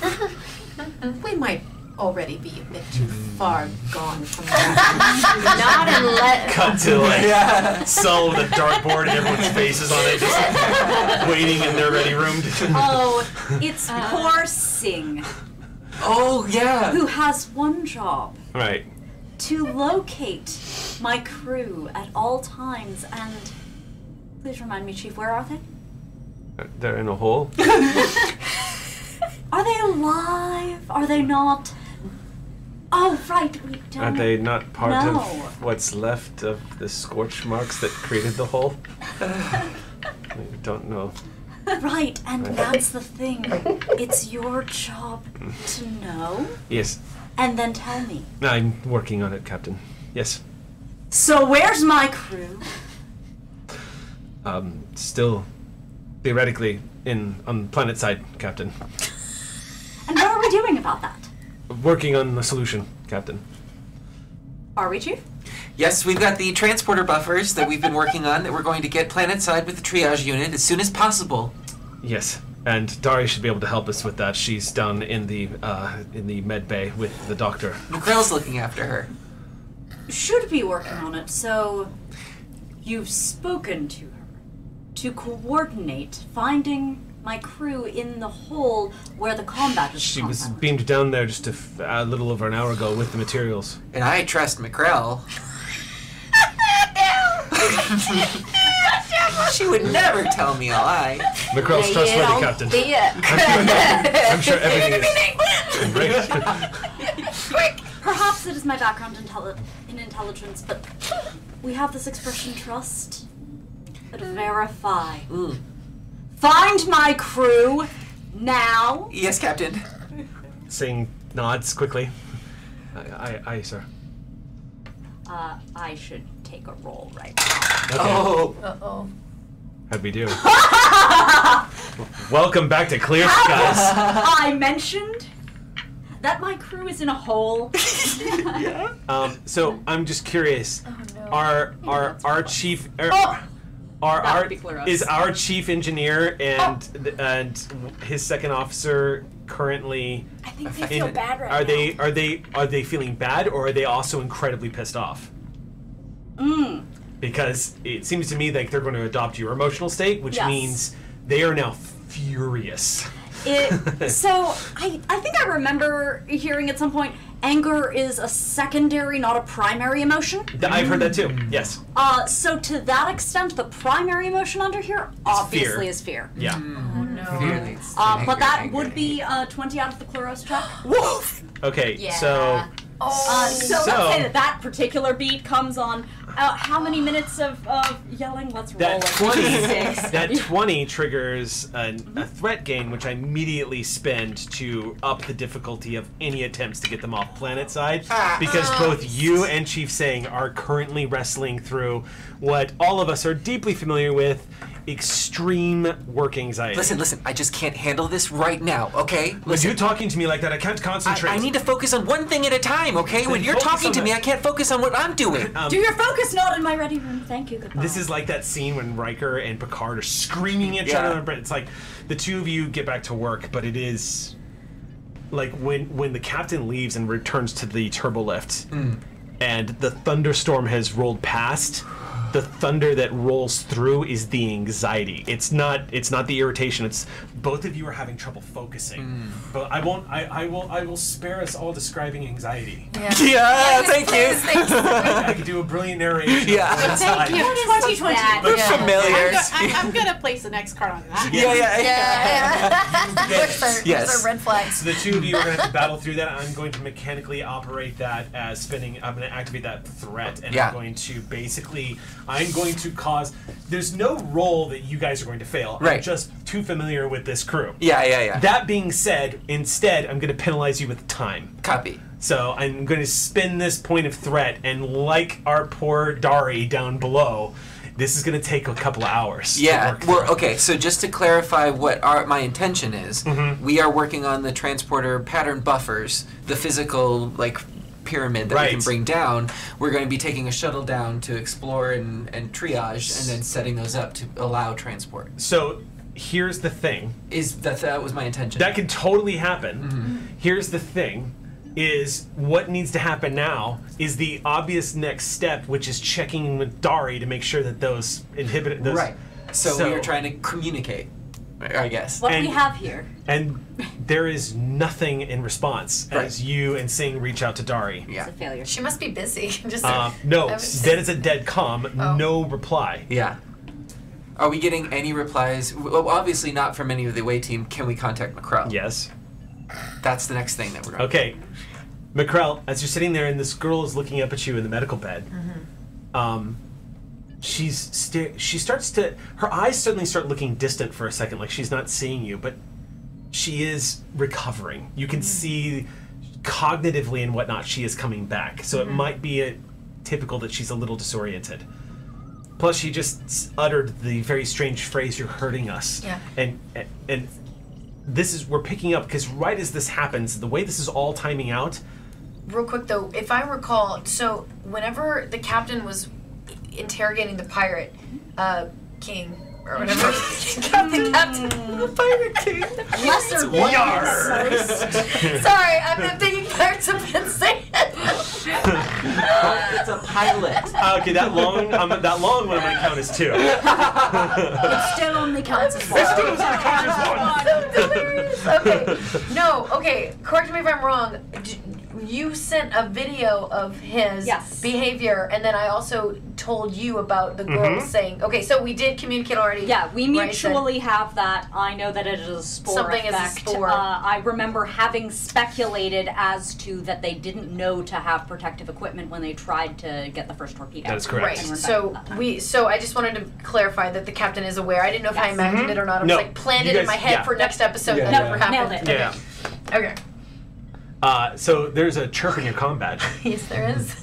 And you hear... McCrell, I think Dari's communicator's malfunctioning. Can you put her on?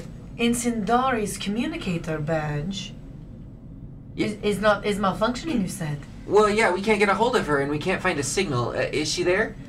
No. Oh, is she running an errand for you? She was called away by... Was you called her away? Don't remember. I don't remember. I don't... You get to make it canon. She was called away.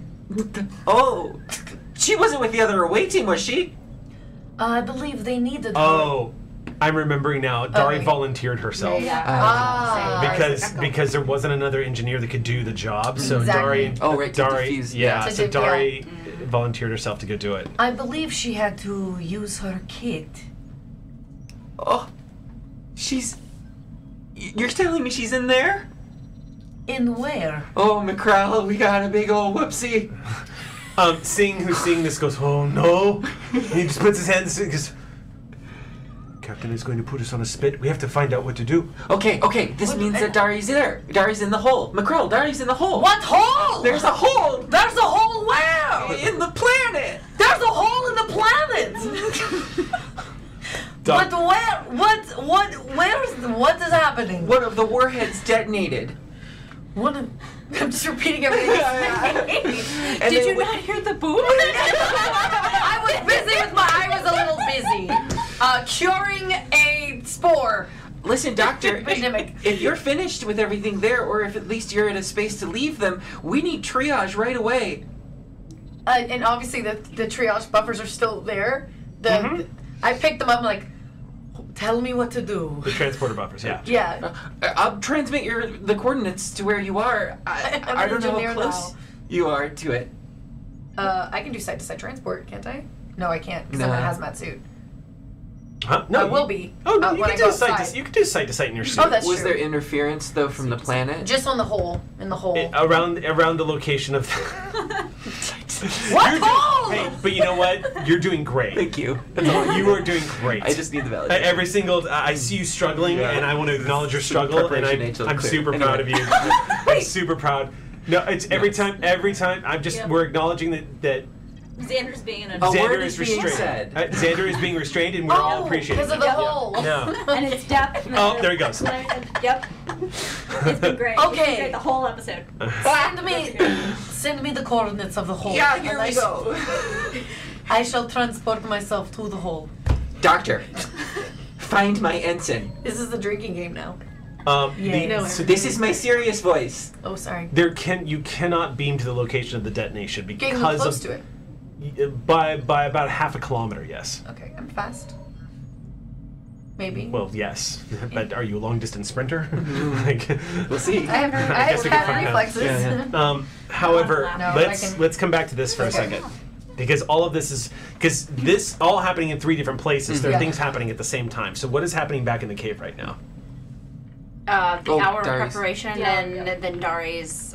Dari's doing that, but weren't you trying to? We were spamming the warning message of coming through. We're going to communicate. Basically, the way Olin does this is like for the next however long that we've been given, they're not like spamming the I'm coming in message. They're like, they introduce themselves, they kind of talk a little bit about their background, where they come from. Like, I'm telepathically kind of trying to sort of massage and I think the that situation. something that Jane would have also suggested is this, like, we're trying to leave your home. I Yeah. think that is like one Sure. of the main messages. Yeah. Friendship messages. Every time we're like But- brainstorming for an hour, and then anytime we're like, oh, add this, do this, let's figure out how to be safe. Just to be clear, though, so it didn't get lost the last time I described it. Any attempts to telepathically communicate or send anything on the other side is just talking to not a gonna wall. work. Okay, it's just not going to work at all. So if you're trying to communicate through the portal telepathically, nothing is happening. No one is hearing that. Okay. You're getting the sense that you are just talking to a wall. Yeah. So I think the first couple of minutes that they're trying, they're like, I'm still getting the same issue. I don't think anything I say on this side is going to get through. I think the only way to communicate would be to actually. Well, go now we inside. know. I believe we misunderstood originally. If they go through, I want to go through with them. You really want me to have a heart attack? I had a heart, don't you? I mean, you do. You feel, don't you? I feel, but I think feel like that's- it would be. I think this is why we make an exceptional team commander. Your inability to have heart attacks around where I'm at. Fair. Normally that sentence would have scared me, but you know what? I'm open-minded today. Okay. Honk Okay. attack. Let's get everyone prepped, and by everyone I mean just the two of you. Just This the is going two to be of us. great. All right, you know the drill. Tether. I hand you the ropes. All right. 2 hands. Who would like to go in first? Oh Fight no, for it. we are No, holding there's hands. Ah, okay. double. Get it. Yeah. Okay, cool. It is wide enough the two of you could make that step yeah. through. Yeah. All right. So you watch anxiously Yes. as your two crew members lock arms and, with the tethers tied to them, step through this glowing ambient liquid, this amber liquid that's built into the wall, like a suspended waterfall. Just they just walk through it. Immediately, the tricorder stops detecting their life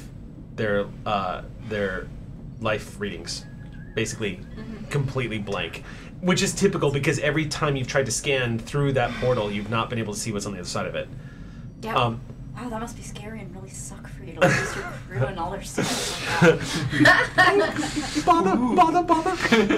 I feel like there's just like a slight blink. Eye twitch. Yeah, it's the version of the stress eye twitch, except like this half of my face just flickers. gets a little hazy. Yeah. Digitizes a little bit. Yeah, Like flickers. just her manifesting Pixelized. stress into her physical form. So here's what you experience when the two of you walk in. There's no subtle way to express the jarring effect it has stepping onto the surface of war-torn Cardassia, and yet here you are. As the two of you walk out onto this world, you immediately step onto rubble and stop for a moment. You don't hear the telltale signs. You hear like the distant sounds of detonations. You can see the darkened skies and the blood red sky that is caused by the energy dispersing into the upper atmosphere from the nuclear detonations that are going off all over the planet as the Dominion is basically wiping the planet out. There is no... You don't see any morbid signs of death around you, which is curious. It's not what you remember. You don't see bodies. You don't see...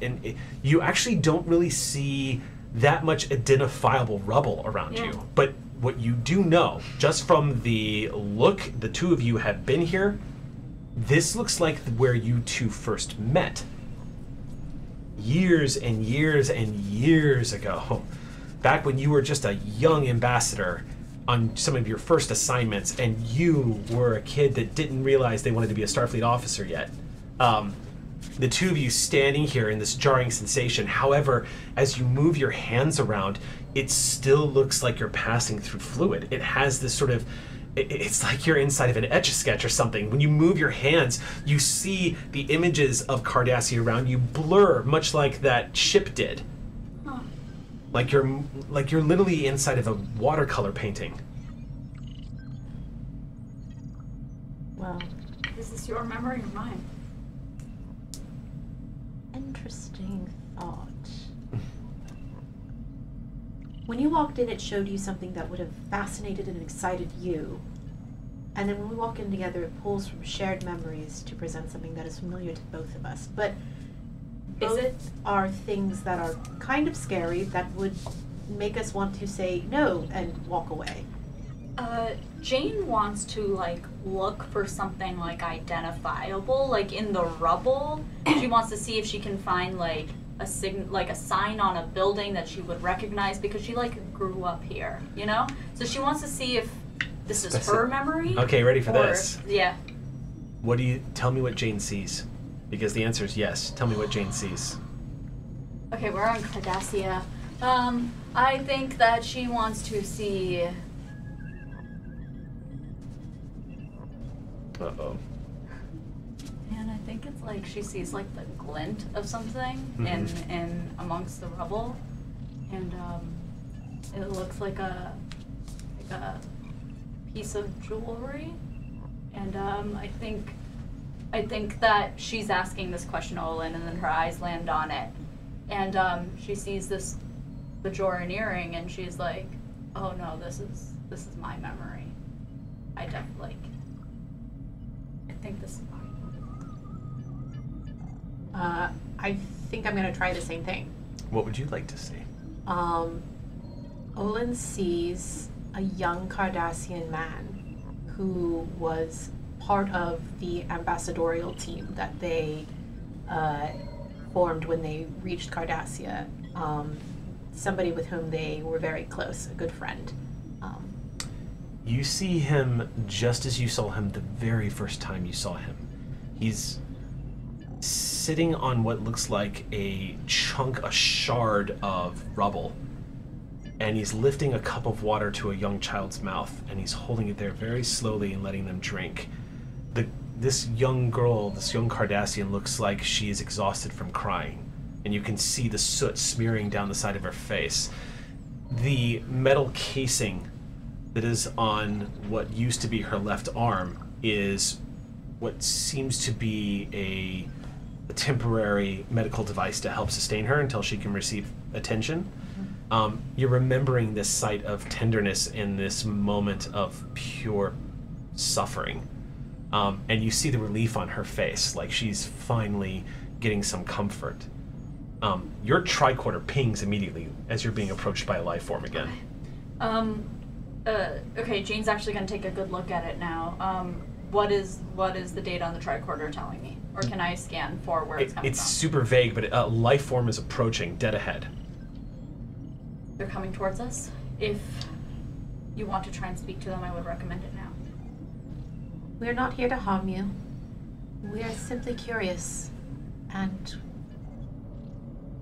well, we come in peace.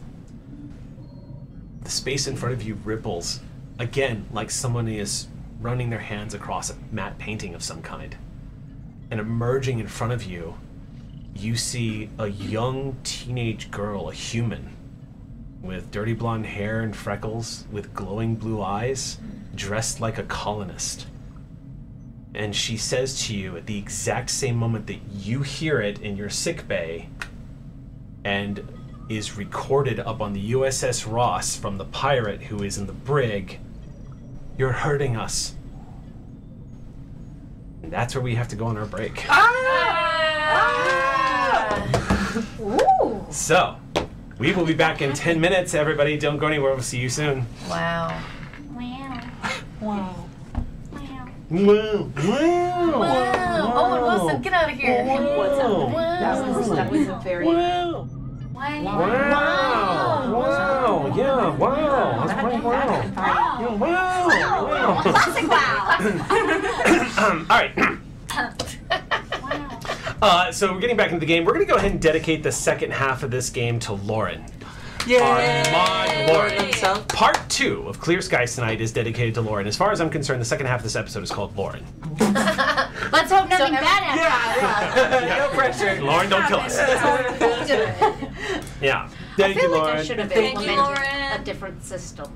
I feel like a bad exo right now. I feel like there should have been 1 pull on the rope is I'm still alive and everything's fine, and 2 is get me out of here.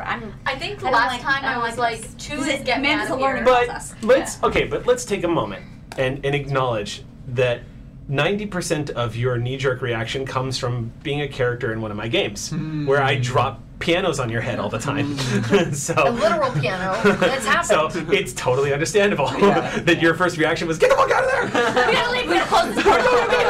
Do not engage. Nuke the site from orbit is the only way to be sure. I'm still fresh. Put a rock Right. And therefore would be.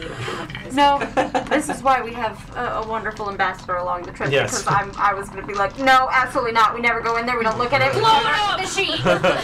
You're just gonna turn into Kylan Cross or something. Like we send to the dark or whatever. You're not usually the person who does that. Right. I'm the one that's like, sure, send me in, let's have fun. Yes, emerging from the fluid, you see Voon calls, hey guys! How's it going? Can I come out? Run away. Alright, so you receive a notification, one might say. A frantic security officer calling up to you from the brig going, Captain, Yes. I think you might want to come down here right away. The prisoner is speaking to no one, apparently. I don't know what to make of this. Sending you the feed now, and you see it come up, the image come up on your personal computer in your ready room. You see the images, and you see him standing there with a very serious countenance on his face and a completely different demeanor to his body posture. He just says, "You're hurting us."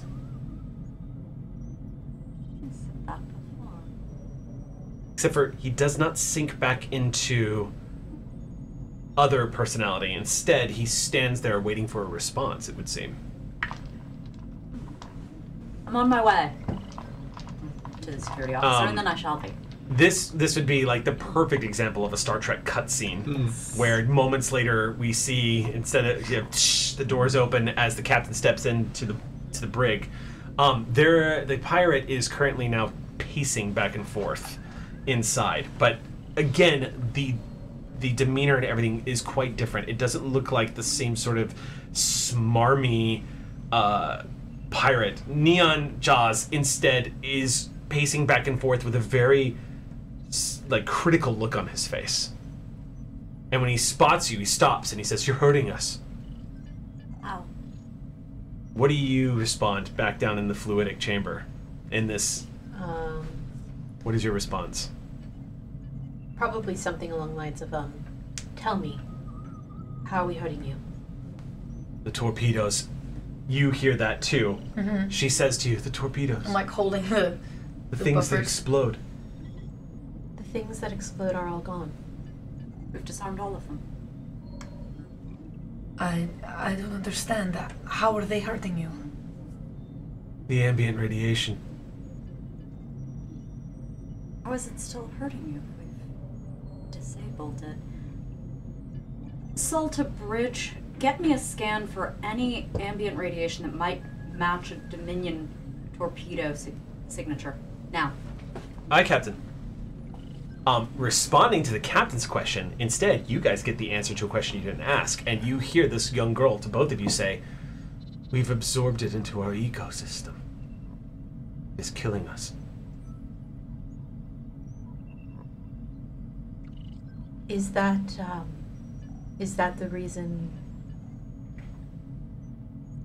that you are here instead of inside the cave? We are this world. Oh, I see. That's what's said to you in response to a question you didn't ask. And same in sick bay. I immediately call Chief Tech on my comm badge. Go for Tech. Chief, I do believe you'll have to send another engineer down to take your buffers. I might have more work here to do. Alright, we're on our way, Doctor. You just keep doing the good work down there. Singh says, "Do you want me to stay here?" You're coming with me. Get the kit. Okay. He goes and gets the kit. We got kits. Wipes some sweat off his brow, grabs the kit. We're gonna replicate a kit. The two of you head down to transporter room 3. Yeah. Well, we're gonna take a shuttle. Oh, okay. Because we're You guys taking head, more of the okay, pattern then, buffers. Then y'all head to the main shuttle bay Also 1. a security. Okay. Grab some yellow shirts on your way. Yeah. Okay, so you get a. It's like a whole entourage surrounding you. You just grab Ox crews are walking past you in the hallway. And You. It's like you grab the king, grab something else. One of them says, "No, I'm champion tier. I don't want to go down to the death planet." You're like, "I don't care. You're coming with me." Yeah. And you grab them and head down. We need you. It's like one guy, he's like a janitor, like, what? Okay. Okay. We're the whole planet. Are you in that hole down there, by chance? Hole. And again, she says to the two of you, "Hole." Like echoing something. We're trapped. We want to leave. We can't return to where we belong. We're too deep. There's no signal that can get through. I have people there, and I don't know. Trapped. Too deep. No signal can get through. We want to go home.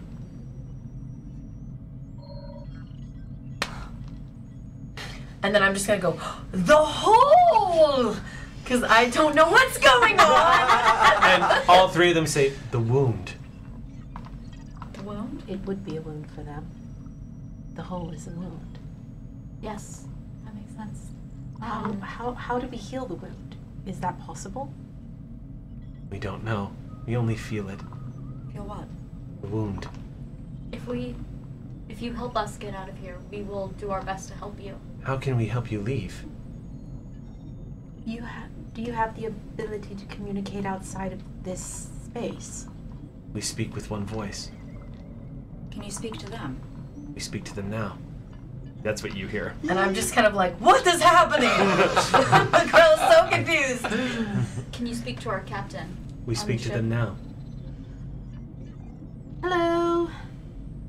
We're here, talking to a girl with blonde hair and blue eyes and freckles, who appears to be the whole world. She stares at you, uncertain as to what your intention is, and she kind of cocks her head a little bit and looks at you confused. In response, up on the ship, he suddenly looks at you confused, like you've said something that he doesn't understand. It's kind of disconcerting, but he kind of eyes you for a moment. We don't understand. Can you relay that message to our captain? What is this relay? That we are alive and well and in communication? I think they're speaking with one voice. So whatever we say, they say simultaneously. So we should just discuss. He stares at you. Are they all right? They're unharmed. McCrell also sighs relief, even though they have no idea what's happening. They are in our blood. Why do you manifest this way? You are in our mind. We are this world. Oh, I really wish Exio could see this. So you're hearing this too. I'm not. Yeah, for Exio. I'm just staring at this goo portal. This mystical experience that everyone else is having cuts to Exio, and you see Dari goes, "I got it," and then she goes, "Nope, sorry." I'm gonna look over to Dr. Has a Han Solo moment. He says, "Sorry, Commander, a little bit longer, not much longer." I'm gonna look over to Dr. Yen and I'll be like, I believe you have been terraforming an entire being. No. We stopped terraforming years ago. We've been sustaining, but we haven't been terraforming. I'm gonna look at the girl and be like, Has other beings living here with you been harming you at all as well? No, but we are aware that we harm them. You are the spores. The spores are our children. They are me, and we are them. What do we call you? No name. Would you like one? If it would help you. We're a bit big on labels in Starfleet. We're not big on labels and stuff. The two of you both get this confused look. And the girl laying on the medical bed looks at you very confused, very perplexed. and I just go, yeah. That's who we are, by the way. We're Starfleet. You also see this complete lack of recognition in her face. Names don't matter as much to you. Got it. Would you like the beings that live here to also leave? What were you gonna ask? Her response is, no. But if they are to remain, they must adapt, or they will die. Understood. And this wound you speak of, it is a hole? I'm still trying to figure things out. You're hearing this too, of course. Do you adapt? In a way, we were being hunted. By whom? The Undine. When they say that, I'm like, what happened? Wait a minute. What happened to the Undine? The Undine became the apex predators of their universe. They slaughtered everything that was not strong enough to survive. They hunted us to the brink. We fled here. So you showed me them in an attempt to scare me off. You walked into our mind. When we were wounded, our place went to a place of fear. We remembered the things that scared us. I understand that. Are you an offshoot of Fluidic Space?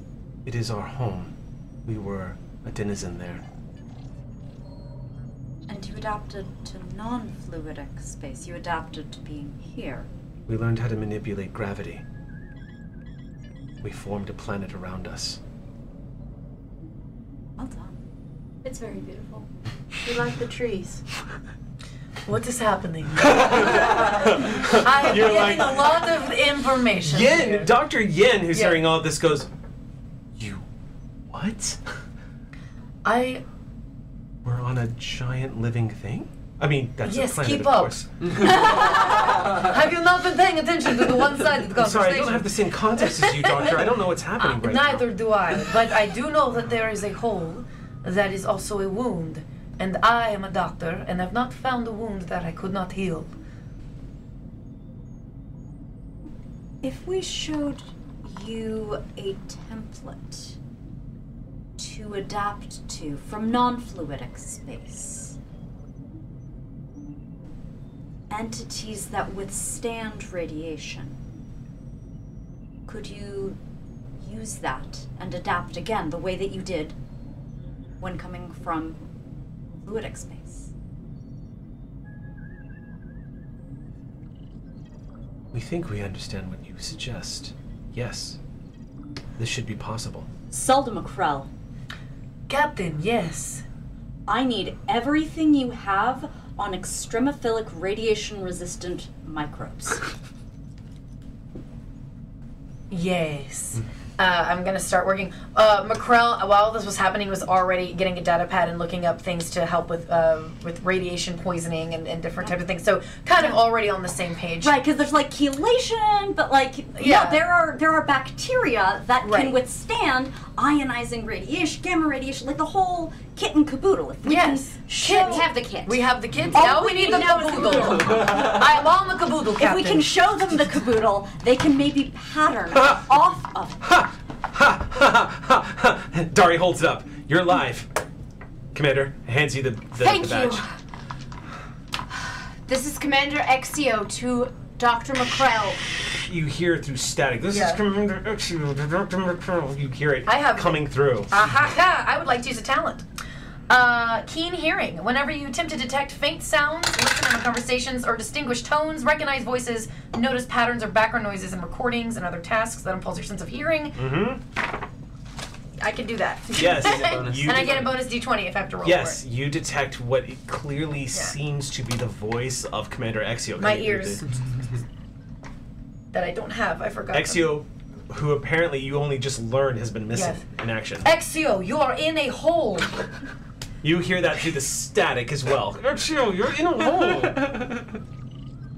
I shoot a quick look at Ensign Dari. Dari's like, that's not making this worth it. I'm well aware of that, Dr. McCrell. Yes. I would like some assistance on how to get out. We are secure down here, but there are some interesting circumstances and could really appreciate you communicate that to the captain. Yes, I will do so. And everyone there is healthy and okay, yes?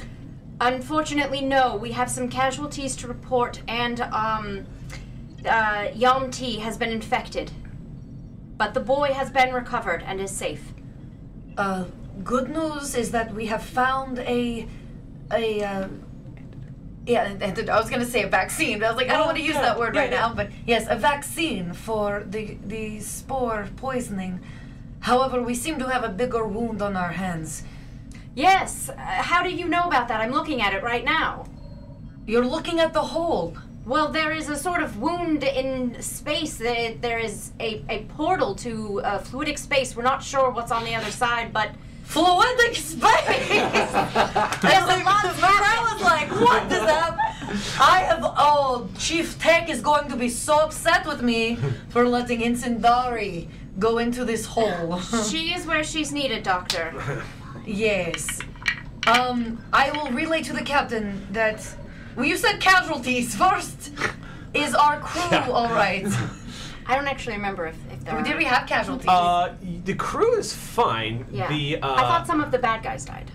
Or were they all just knocked out? No, they didn't die. There are some still alive back at the mouth of the hole because no one died at the explosion. Because we all got suspended and kind of got it. I wasn't sure. I did think some people took points of damage. I remember an injury being avoided. I had an injury because Yeah. I decided to yeet myself in front of a child. Yes. So So no casualties. Pretend I didn't say that. Good. Thank you for clarifying. No, but the pirates that were there Yeah. did survive that fall and Yeah. are still at the mouth of the cave, Yeah, probably yeah. trying to engineer an escape. We have very heavy security. I can't worry about that right now. Okay, I'm immediately going to... I will relay this to the captain so they know that you're all well. Everything good topside? I am very confused, but we are working on fixing the wound and also helping the sentient being that we are on. Oh, we are on a being. What's that now? The planet is a living sentient being. It's so just like Buttercup and Wesley. What was that? Yeah. I believe the spores are children. At least that's what I have heard in this one-sided conversation. They are speaking to me. Thank you. That's very helpful. You are in the blood of the being, in the wound, which is the hole. Understood. Can you relay that to the rest of the team? As soon as they get out of the portal. The portal! Wait, there's a portal! And I just grabbed the compass. Hold the phone. Hold on. Wait. Like put my feet up on the desk. This is just the being posing as this pirate looks at you and says, "One of you is very stressed." Only one.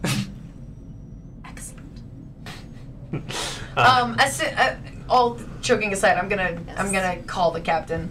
Dr. McCrell to Captain Sol. Let's go for Sol. The away team is alive and well. They are stuck in a hole. I believe you are aware of this. I did cross my path, yes. I am speaking to a child that seems to be communicating to me through the spores. We are on a being, a living sentient being.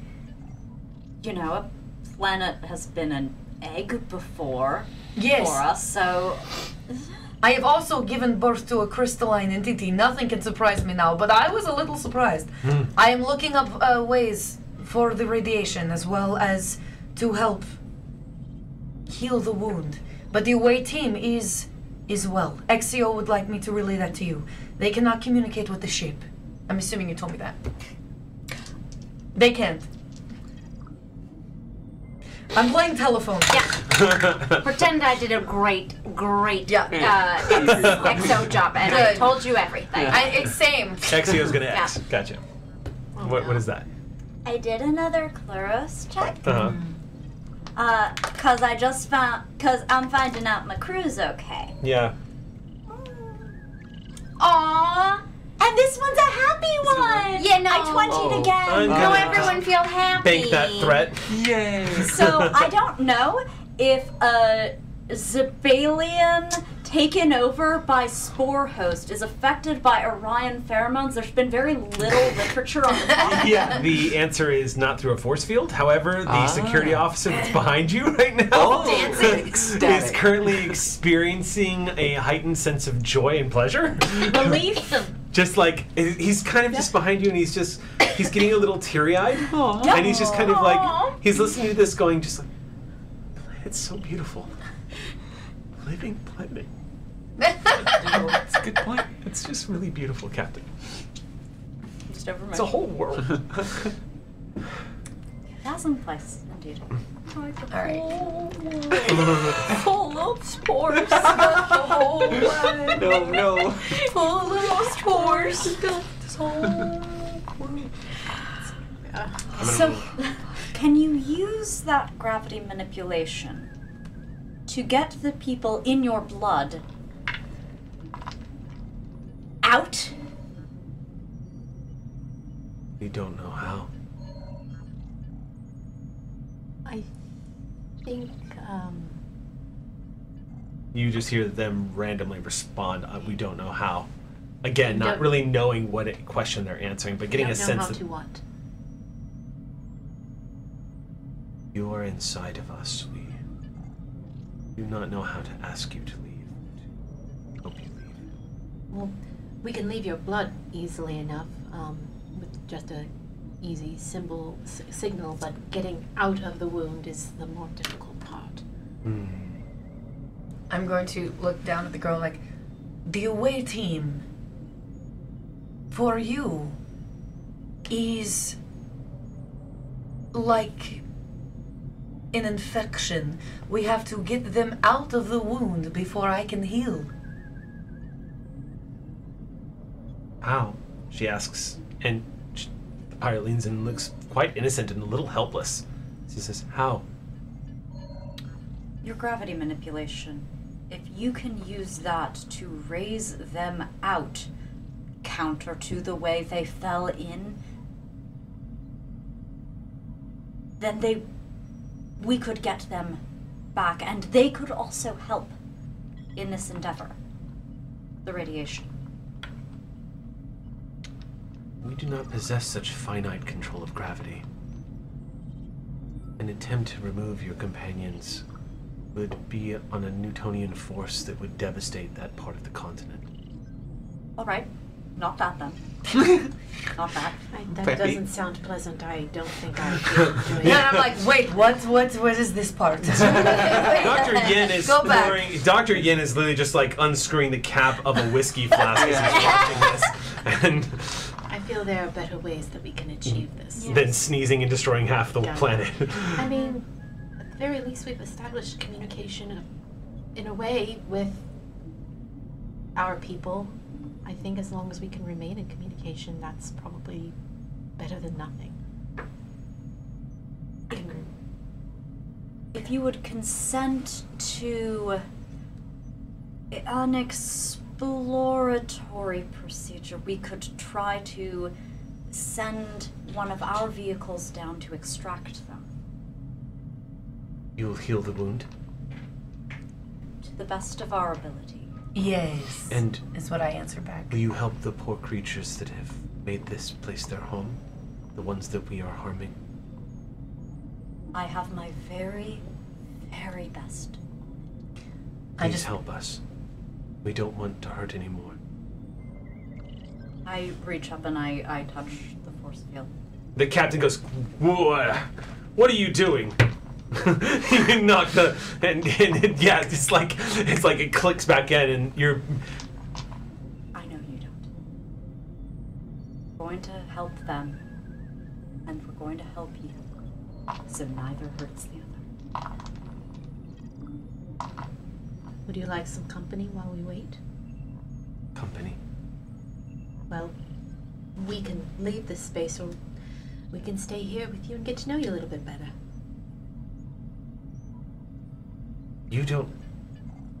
You're not comfortable here. And she points to, like, the area around. It's not my favorite memory, except for the part where I met her here. You can connect through your mind. I can.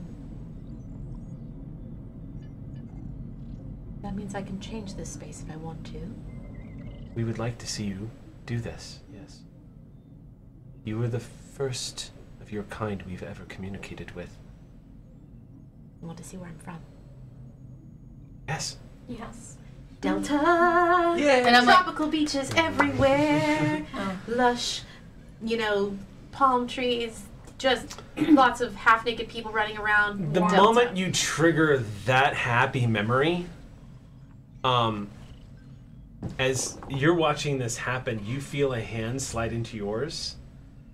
And when you glance down where that Bajoran earring was, you see Asmi's hand holding yours. She's on the beach with you, and it's almost like the moment Olin triggers this like sort of euphoric comfort, the realm that manifests around you. If you can picture what Asmi looks like if she was a beautiful watercolor painting that's holding your hand.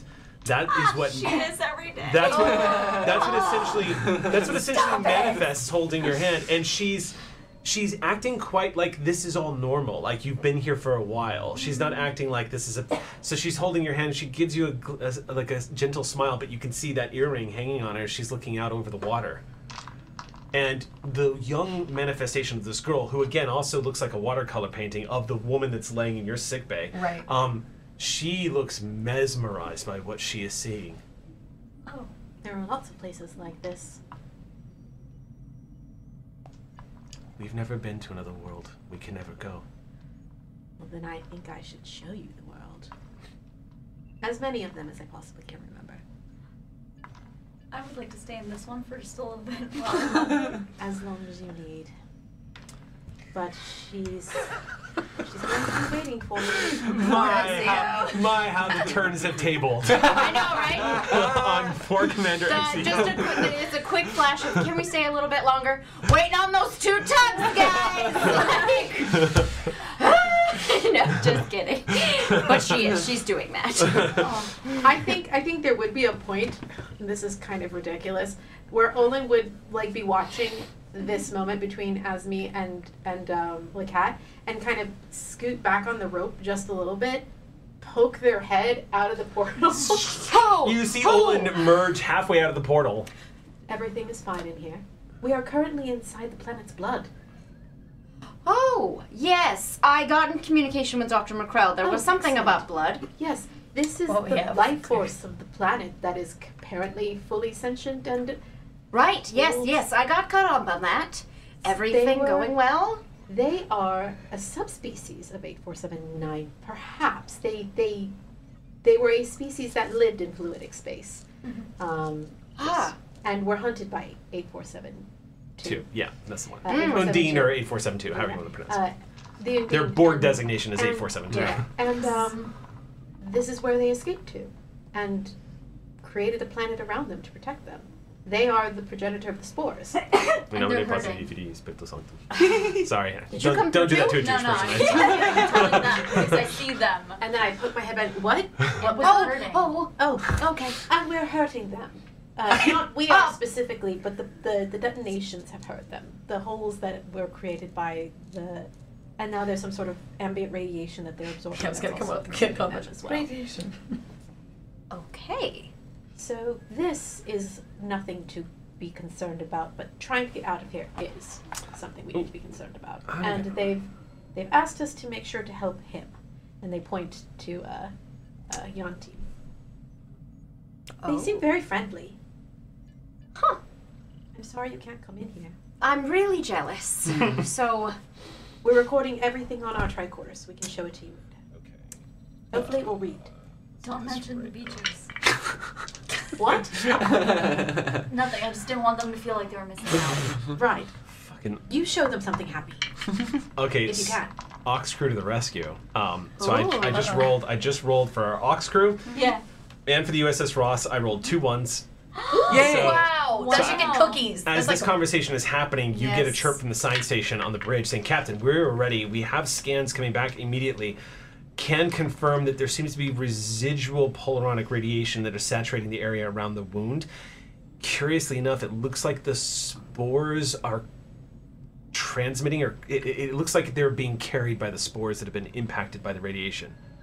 If we can single out those spores and treat them somehow, we might be able to eliminate the interference and the sickness, I suppose.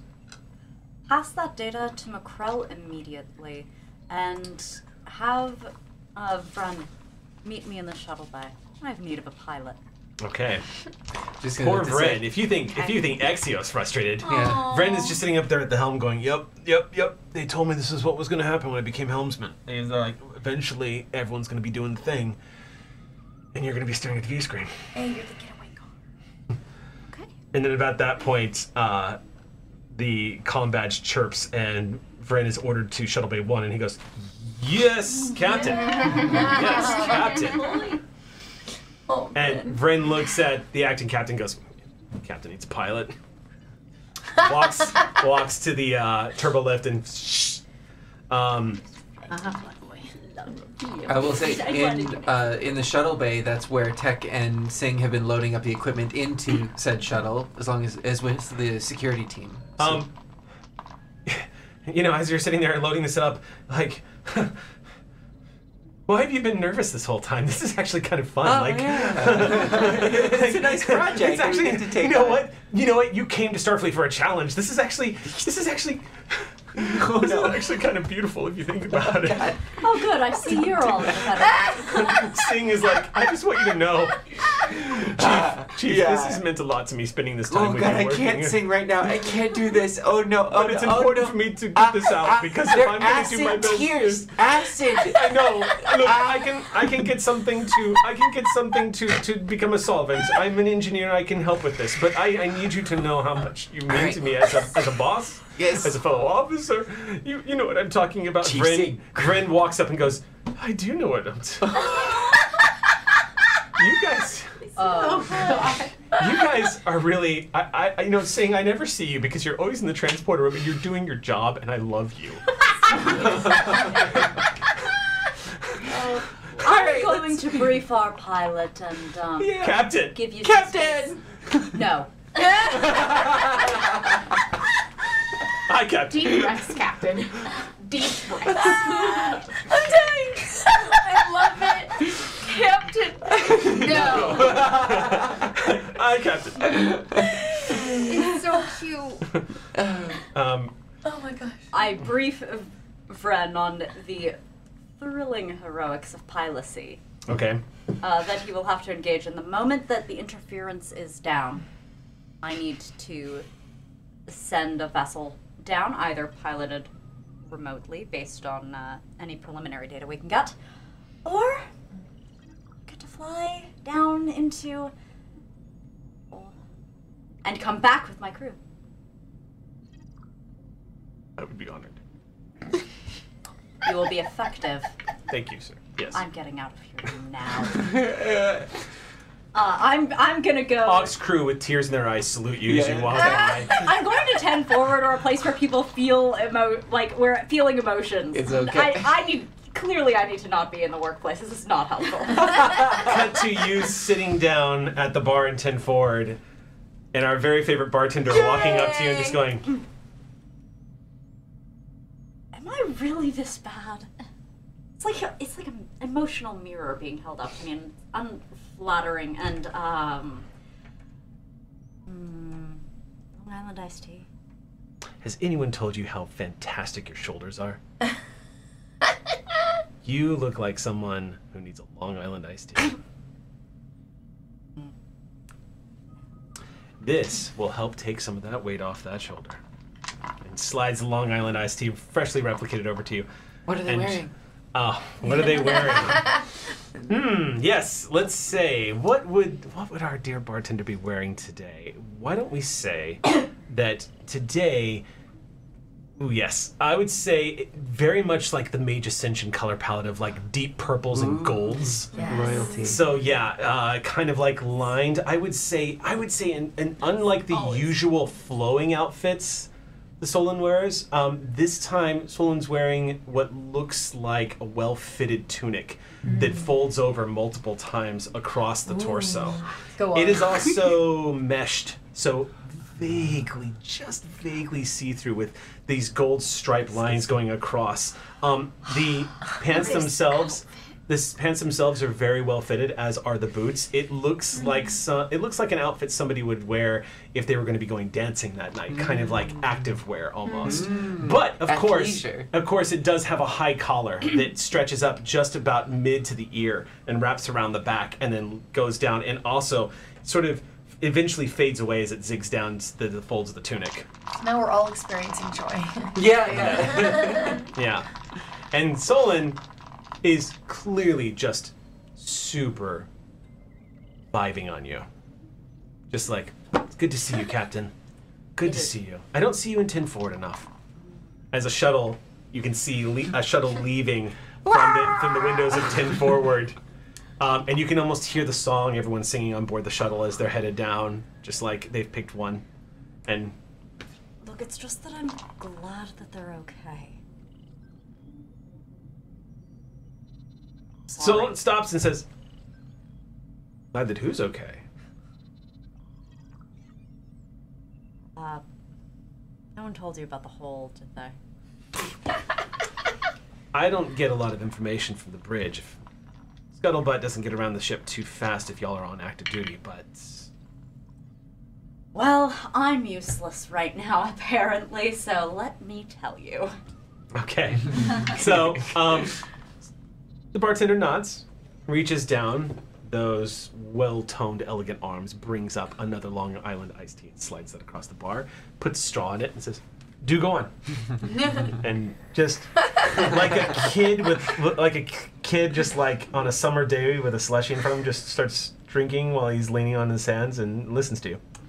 Whole story. Please tell me that the captain has eaten anything in the last yeah. Well, Synthahol, so you're lucky. So right, one Synthahol, two, they're 6'5" and stacked. It's gonna take more than 2 Long Island iced teas to hit this bad boy. Yeah. 2. This was the second one, remember? Yeah. By the way, warp core breaches, I miss them so much. Oh, yeah. Can we, at some point, Yeah. especially if we have a gathering over at your new spot, we need to make warp core breaches. Oh, from the experience. Oh, y'all, the Star Trek experience. I'm having we're gonna have to make that. Wait, why is that drinks and not pants? Oh, drinks. Oh, Yeah. drinks. I have a really quick suggestion. It's like breaches. each bring like what our character would drink, and then we like serve it to like everyone else. Okay. Nothing. Only, Mine would be drugs, so no. only My on the character- condition that we have to share it with Ox Crew. Like, Yes. we'll have to- Obviously. And why don't we get like recipes and come up with the Lacat? Yeah, it's the cat, and like the tech comes up with the tech, and you We'll do come up this. with your drugs. We'll do that. No! But I will come up with something. Like a cat treat or something. Great, Bonnie. That's great. I'm looking forward to that. CBD, let's just. Oh, yeah. Yeah. CBT. Yeah, CBT. I think it'll be really funny if you just serve us water. It's water. Think of a memory. Yeah. There's Exy. We'll take a picture of like a blank space. Writing, and then tape it to the inside of the glass. So as you're drinking it, you get the memory. remember. Oh, Like a photo. I was also thinking food coloring could be interesting. Okay, I'm gonna reel us back in. Yeah, sorry, yeah. No, this is a great conversation, and we should definitely continue it because this is a great idea. But let's. So, Tech. We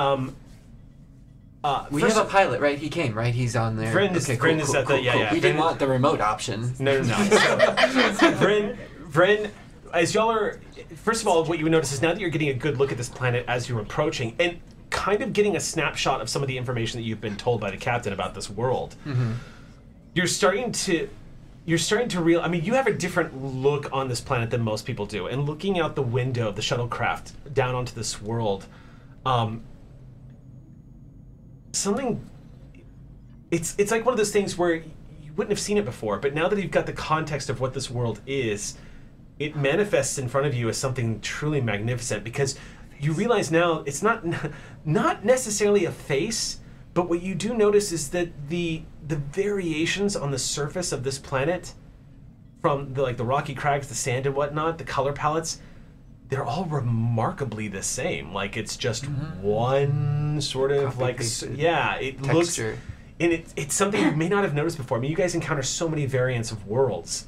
It's hard to say, but as an engineer and as somebody who knows a little thing about metallurgy and whatnot, just looking at the world and the mineral deposits on this world should cause some variation, especially with. Yeah.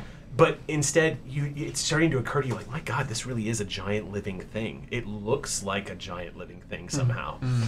You're like the rocky crags, the sand, and everything. You can almost imagine it being the skin of a living thing as you guys are headed down into the upper atmosphere. As we break into the atmosphere, I'm going to invent technology about this, but on the outside of the shuttle, we're just going to take some samples, like from the atmosphere of the spores. Okay. Oh, okay. Yeah. So it's much thinner up here, but there's spores in the upper atmosphere. Yeah, and just keeping everything. Okay. Cool. Atmosphere. Make a note of that. I will, because you actually. Kidnap their children? No, you found. I forgot. You found, no, not necessarily. There was a whole thing way back when. Remember, we were looking into ionizing radiation as a possibility for sanitization. We found that they were up in the upper atmosphere. Yep. So make a note, because you kind of just stumbled upon something. That's what I do. That's what you do. So. Sorry. Go ahead. I was gonna do something to the girl. Is she still connected to the spores? Oh yes, she's saturated in spores. Well, I mean, is she still speaking in one voice with them? Yep. All right, I'm going to look and be like, you say that the planet is all one living being, and that my crew is inside, in your blood, entering from the wound. If we can't get them out from the wound, is there another way for them to exit?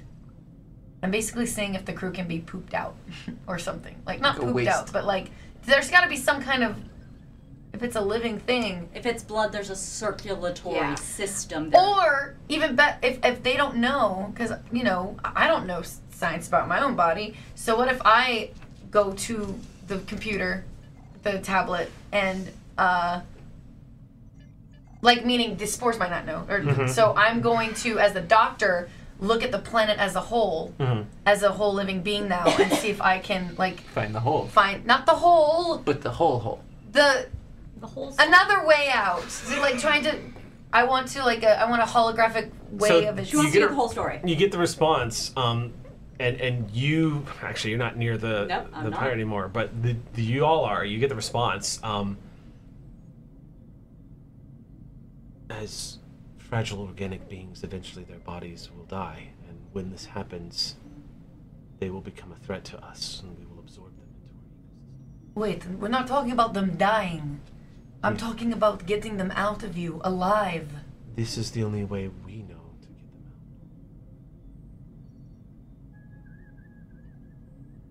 out. Being. No. We'll find another way. Are there any other exits like the one we came in? Anywhere else? No. Okay, I'm done waiting. I'm done waiting, Ensign. I'm done. Dari looks at you and says, okay. How high up is the ceiling? The ceiling's about 400 feet. All right. Let's see if I can climb. Wow, okay. Okay, I'm going to start climbing. There's something wrong with the gravity. Let's see if once we get to the top, we can fall out. Okay, so Dari immediately rushes over and grabs hold of the tethers and holds those for you. Thank you.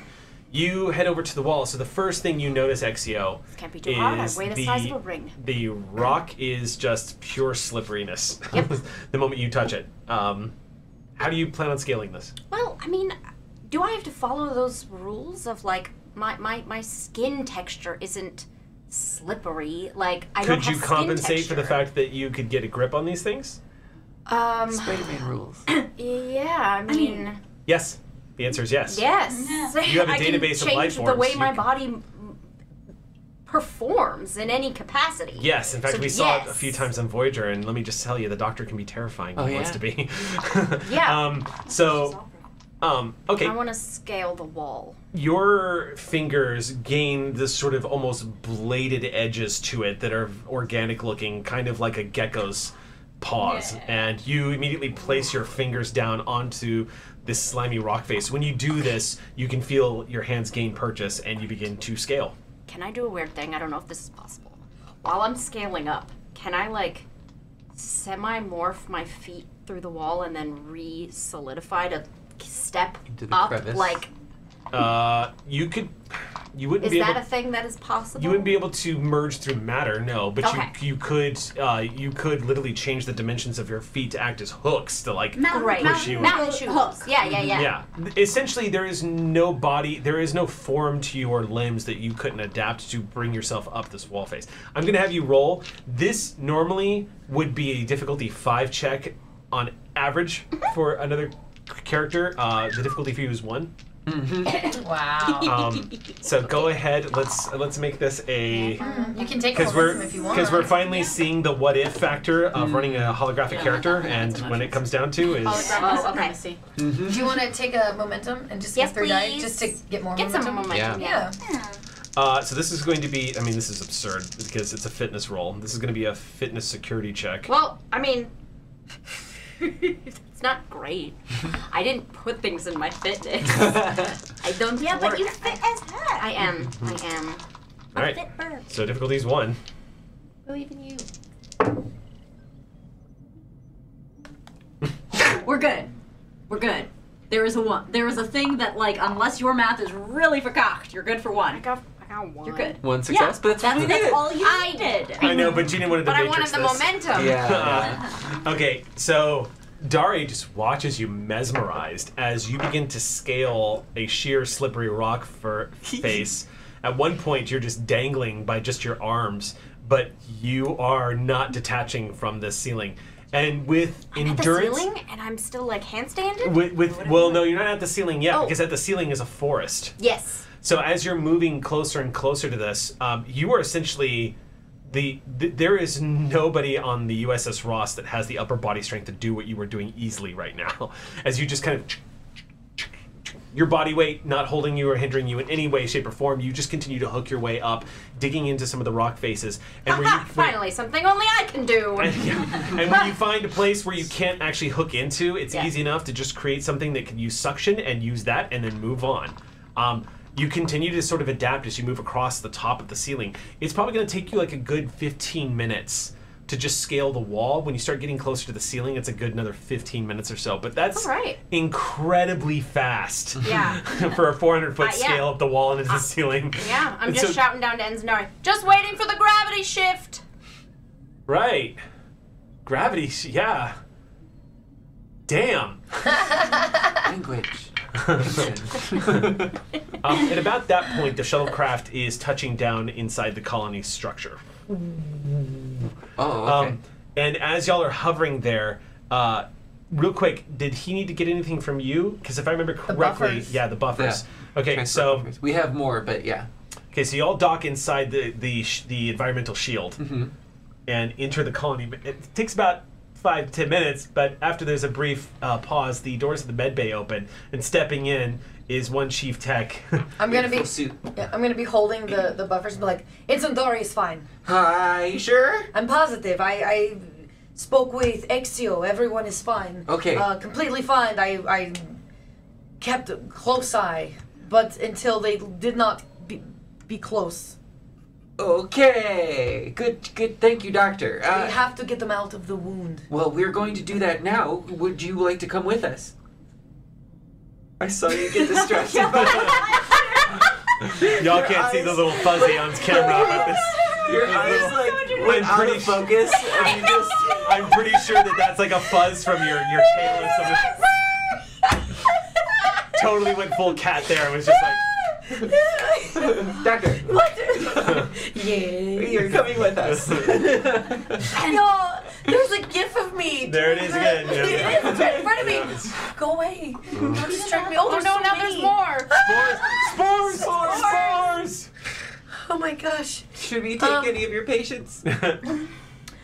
I want. She's lying in bed. I'm not gonna take the girl. Okay. Because she's really sick, right? Because the girl's. Is she better now? It's hard to tell because Yeah. the way you're interacting with her right now, she seems to be symbiotically joined with the spores at the moment. I'm gonna go to her and be like, would you like to come with me and be closer to your kind? We can try and communicate easier. Go with you. Dr. Yin goes, absolutely not. She's only just been treated. She's in no condition to leave the med bay. Can I check her vitals? Sure, go ahead and run a scan. So that is going to be that's going to be a control medicine check. Good. And I'll set the difficulty for. I will set the difficulty of this at. Well, yeah, I guess it's really up to you. So I'm going to set the difficulty of this at 1. Oh, okay. And I would like to use healing hands when attempting control medicine tests to heal.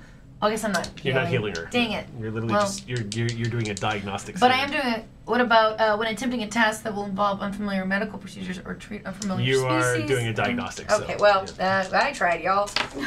Medical Doesn't matter. That is 3 successes, so we get 2 momentum back. Okay, so Yeah. your initial scan as you're running the tricorder over her body is that so first of all, the vaccine you created it looks like it has successfully functioned the way it was made to function. Curiously, it doesn't look like it's rid her body of spores. Instead, it appears to have given her the ability to symbiotically exist with the spores, which is linking her directly to the planet. And that is coming up in the medical readouts as you're seeing in the medical scan. Doesn't look like she's sick anymore, but she is definitely bonded with these spores at this point. This is what they mean by adapting, I believe. What was the girl's name? I don't remember. Do you remember? Does anyone? I had my notebook. I don't know if we had a name for her. Let's call her.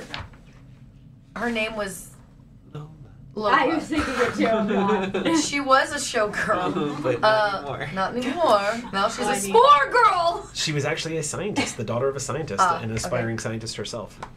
I'm going. So I'm gonna look and be like, Lola, are you still in there? Yes. She kind of laughs a little bit and she says, "Is it that bad?" No, I was just I wanted to make sure that. And are you feeling all right? Like, do you understand what is happening with you and the spores? It's difficult to understand what they're trying to tell me. It's hard to translate, but they seem to have a understanding of us on some level. And you're not in any pain? No, although I don't know how to describe it, but I feel... I don't know how to describe it. The air? I don't know how to describe it. I mean, not to be in any rush, but we kind of gotta go. So if we're gonna we could have this conversation on the shuttle. If you want to, you can all come along. We got room, but we gotta go. Would you like to come with me, Lola? It's not her decision. Okay. I'm her doctor. Dr. Yin steps forward and says, and I'm saying she is not going. Fine. I will leave. Can I leave some kind of pad there? Sure. And so she can have a video chat with me, so that way I can zoom in. You already can tell that there's no video chat that's going to get through the interference when you guys get there. The precondition to fixing the interference. I wanted to take her with me because I have no way of communicating with anyone. Bring McCrell's presence to bear and tell this doctor Get him to bugger off because I will. you've got this. I mean, you've got the skills. If you want to try to convince him, Yeah. you can. I know. We're technically on an ethical level. The doctor is behaving the way a doctor would behave. However, you are a main cast member, and if you want to say, "Look, she's coming with me because we need to save the world," you can make the argument. But Okay. that's a roll. I'm going to look at Dr. Yen and be like, Dr. Yin, with my medical expertise, Lola is in a perfect condition to accompany me for this. This is a matter of life and death. My crew is at stake. I have helped you and your people. Now you will help me. He says, Dr. McCrell, this is not about you and me. This is about the welfare of the patient. I don't care what... That is, in fact, I'm deeply grateful for what you've done here, and I do owe you, but that's not my call. And everything about what I know as a doctor tells me she stays in this bed until I know that she is safe and healthy and can leave. She will be in my care. Well, She will be safe. She will stay healthy. make a roll. I'll take a momentum. Go for it. What is this? Do we have some? Yeah, we yes, this is going to be, I would say this is a presence medicine check. Oh, thank God. Yeah, I feel okay, at least I get something good. Yep, you're talking to a fed. Okay, and I'm gonna use my. Nope, I have no psychiatry. No. Wait, I'm using. Well, you might be able to diagnose him, but Oh, a otherwise- value. Nah, No. no. No amount of studying can replace No. hands-on experience. No, can't but I find will one. tell you that there is a talent that you might consider taking. Taylor One talent? yeah, that basically Uh-huh. lets you use your medicine check in Bedside manner. Yeah, Bedside manner. bedside manner is the one. Oh, please! If anyone has great bedside manner, it's McCrell. Hello, and she just throws things at you. Okay. So just look at a straight up roll, presence- then that's going to be a presence contested medicine. roll. Also, Alright. I would like to set up an assist if it goes wrong. Or just like I'm You could just do an in assist action. right now, but it's not subsequent. Okay. You could assist on this roll. You No, could no, basically no. you I could don't basically want to do that. Okay, okay. I'm prepping an action for if something goes wrong. Okay, so you want to try to okay, go Oh, ahead. no, I'm This is a scared to contested roll.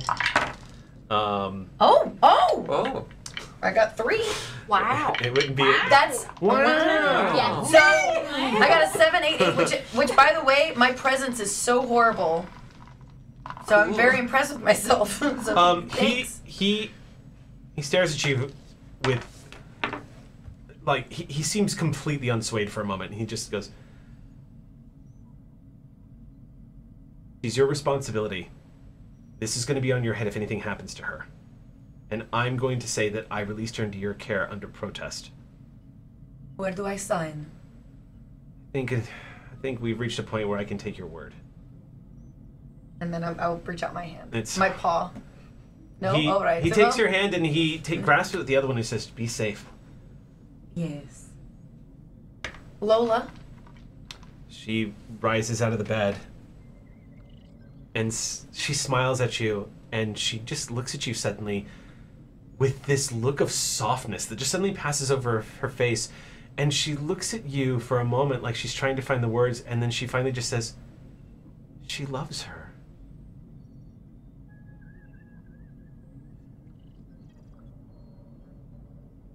Do I hear that? Oh. No. Oh, then they.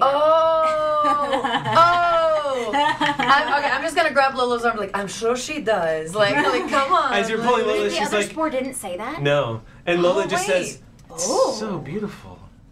Oh, so Lola's I've seeing. never felt that before. As you're leading, well, you're yeah. And then, I was gonna say, as this is concluding, Tech is putting away the hypo spray that he was gonna use to to knock out the doctor. I'm gonna see. Putting it away. I'm gonna notice that and just give him like a.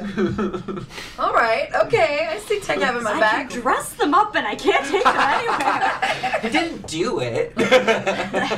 Just consider. Yeah. Welcome to the USS Ross, where everyone is James T. Kirk. Everyone on the crew, We gotta go. except for the captain. Yeah. who is like Who's in the bar? who is Janeway-ish and kind of like, "What are y'all doing?" We're going to digging the hole save. deeper. We're Yeah. going to save the planet, literally. Here we go. I agree. As y'all get up into the shuttlecraft, so first of all, when you attempt to put her in an exosuit to protect her, the life support suit, she goes, "No, I don't need it." Maybe for us. Though. As she's breathing, I'm gonna just double check that. You double check her. The tricorder isn't telling you anything, but she seems intent on not putting that on.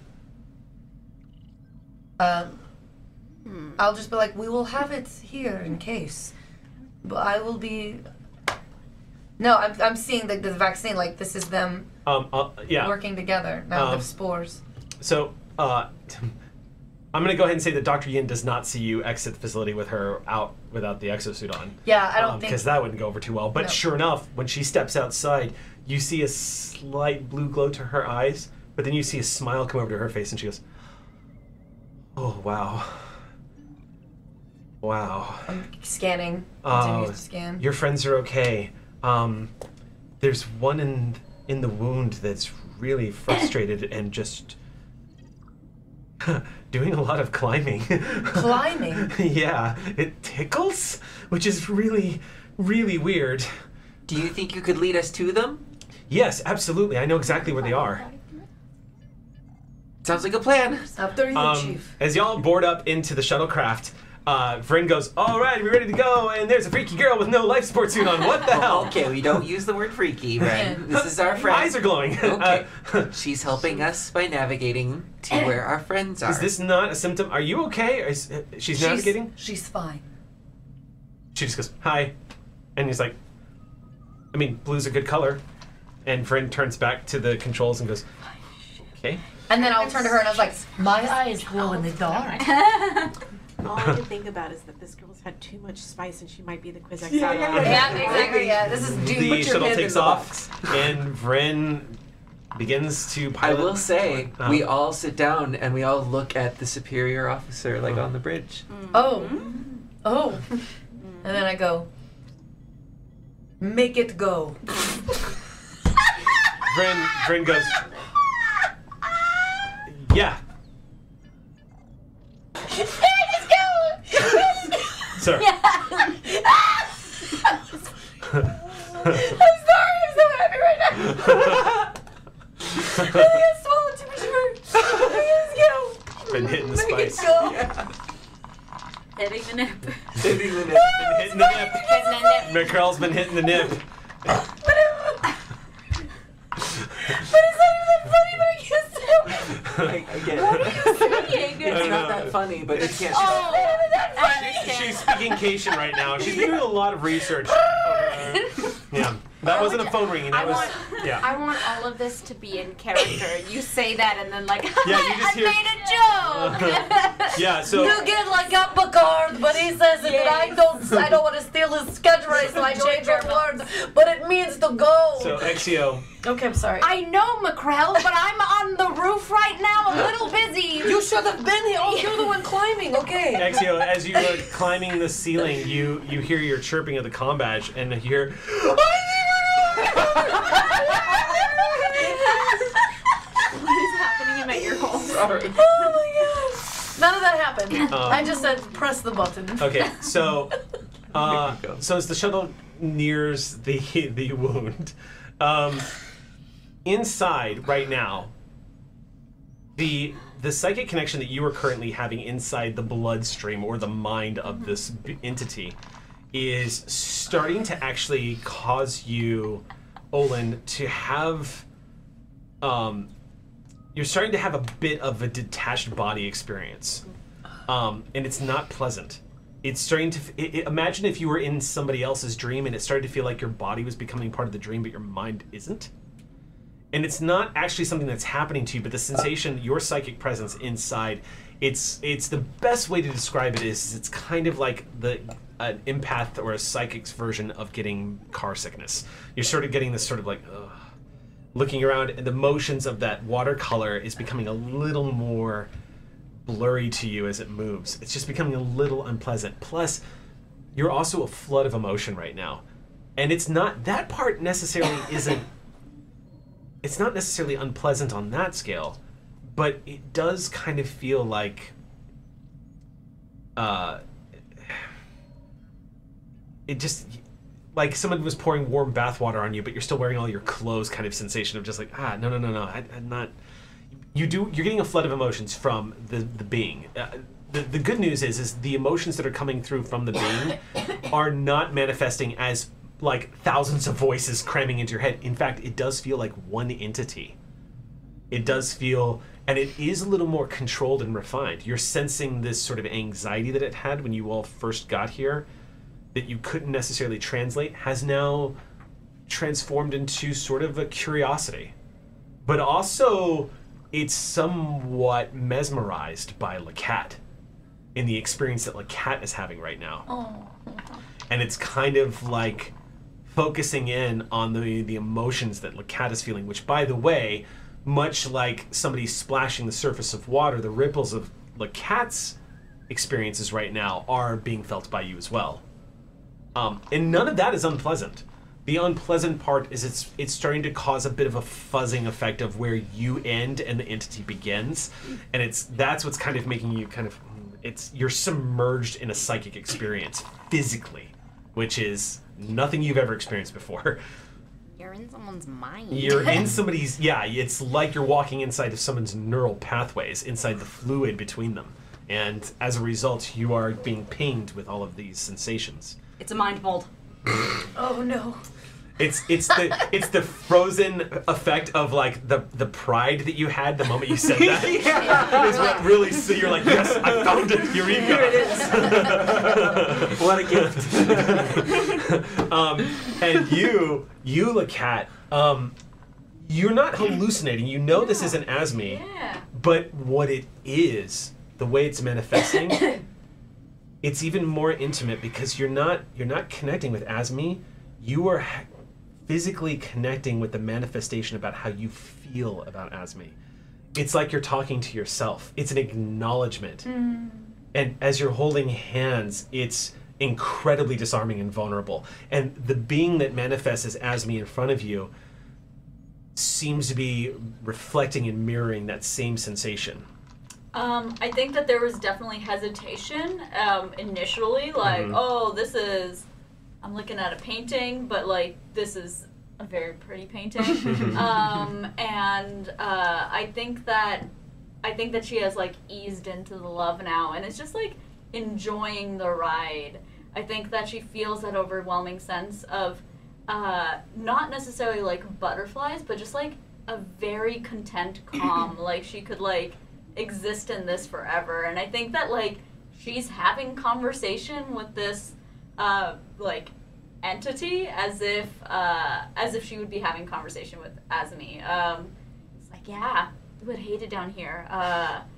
Like nothing follows any rules, and it's I think that they've been here for billions of years, or at least their signatures have been here for billions. She's just like chattering. It's the responses you're getting. Yeah. The reason why they're so delightful to you is because you're aware that you're seeing how you know she would respond to them. Yeah. And it's like having a thought.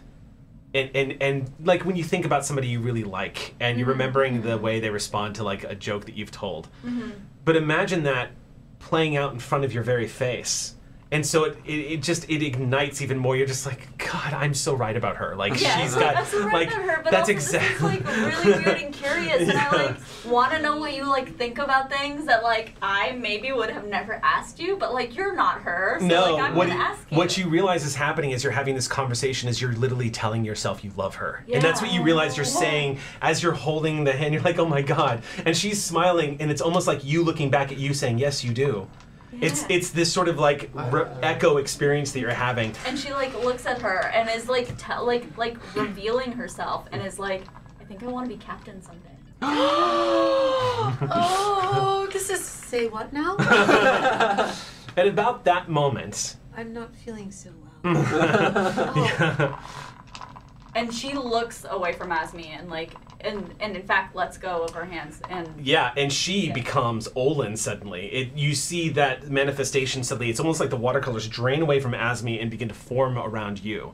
And they don't necessarily affect how you're feeling, or they don't affect any kind of discomfort. It's almost you feel like all of a sudden all of her focuses on you now. Olin? It's things are starting to get a little bit. We should go. We are almost to you now, the young girl says. We, as in.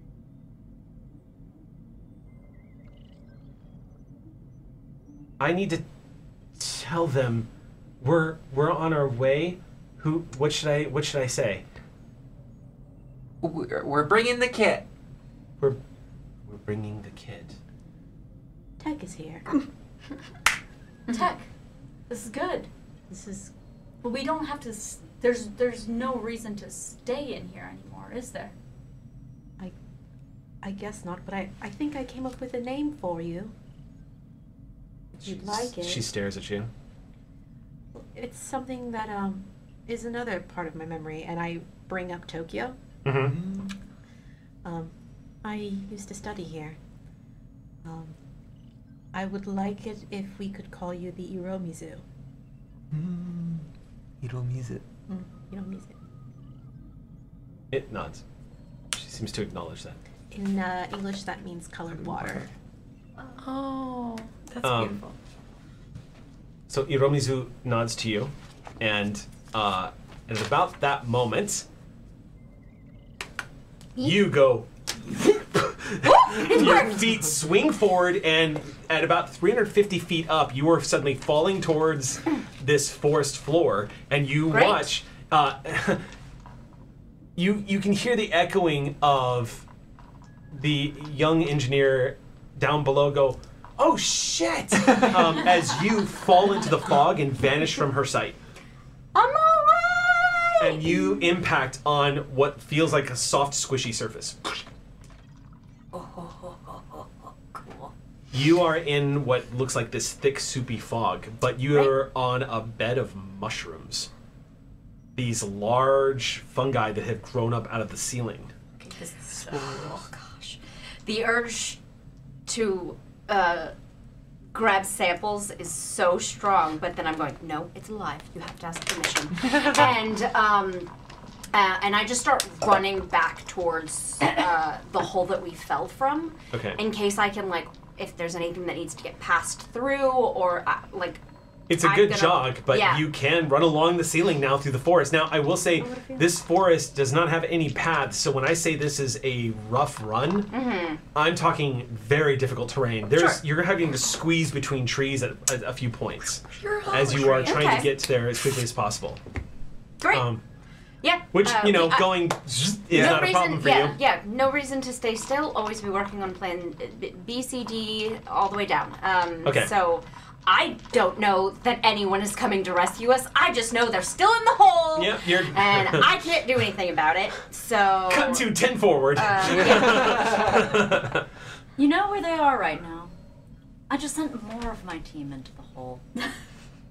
There's an expression on Earth, throwing good money after bad, and whatever that means, I think I've done it. You know, it's funny to me is I've watched you now be captain of this vessel for quite a while, and you were captain of a vessel before this one, isn't that right? I was. And you still have not gotten used to having away teams without you on them. I hate it so much. It's the captain's dilemma. I don't know a single captain in Starfleet, except for maybe a few science team, that you'd be surprised how many scientists would rather just get their data than actually experience the exploration part. But to each their own. But it's so rare to find a Starfleet officer that doesn't go a little stir crazy when they can't go down to the planet. Why did we get into this? It wasn't to sit on a chair on a bridge and stare at a view screen. So, Captain Sol, what you're experiencing is what they warn people about when taking the center chair. And then the admirals say the same thing, and they wish they were captains so they could sit and stare at a view screen. April Abear seems to like moving chess pieces across the board, but I know for a fact, in at least a few of the ceremonies that we discussed with her, she lamented that she didn't get to sit center chair of a prototype starship that gets to bounce all over the galaxy, discovering new reborn crystalline entities, pissing off Tholians, and saving the Romulan Star Empire. You know, I could make Exio do it. I could make her sit center chair, but you know what? She's always more qualified. Cut to. No,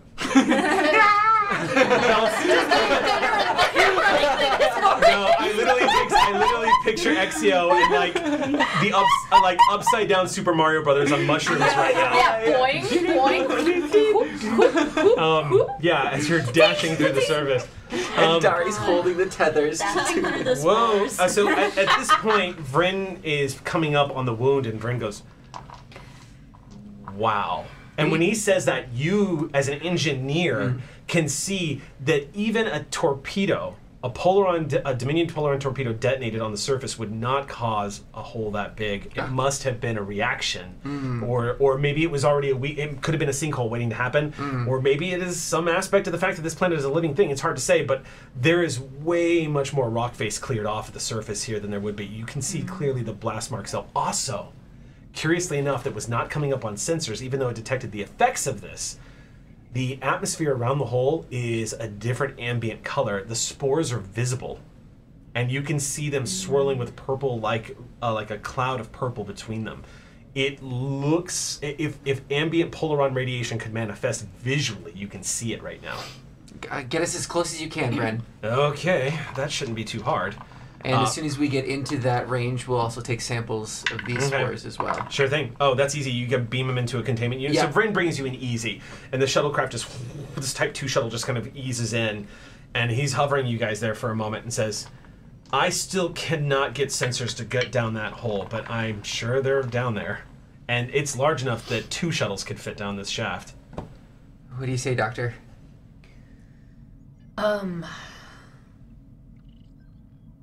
I want to, so we just took samples of the spores. Right out of the air. And I'm assuming on the shuttle you also have the samples that you took of the other spores. And you have the order the captain gave.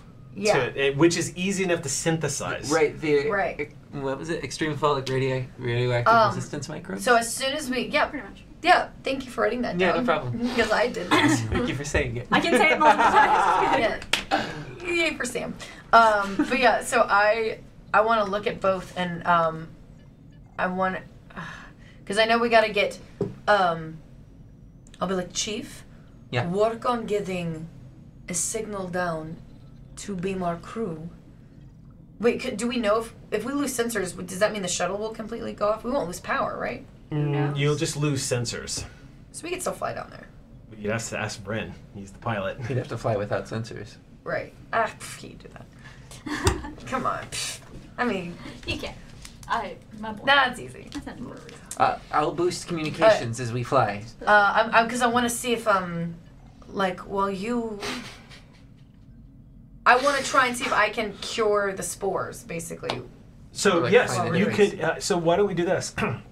Because you have the suggestion and order from the captain. You now have the last piece of that puzzle because you just needed a sample of the saturated spores, and you had the ones for the upper atmosphere. Yeah. Which actually are aged spores that have flitted up into the upper atmosphere. So you've got the 3 samples you need to actually generate the synthesis, or to synthesize this this microbe. So you could do it. Yes. Amazing. Chief, you gave me the last puzzle piece without even knowing I was working on a puzzle. Yay! I will warn you, you can do this, and you don't necessarily have to do it right now, but you can only do this back at the lab. You're not going to be able to do it on the shuttlecraft. Right.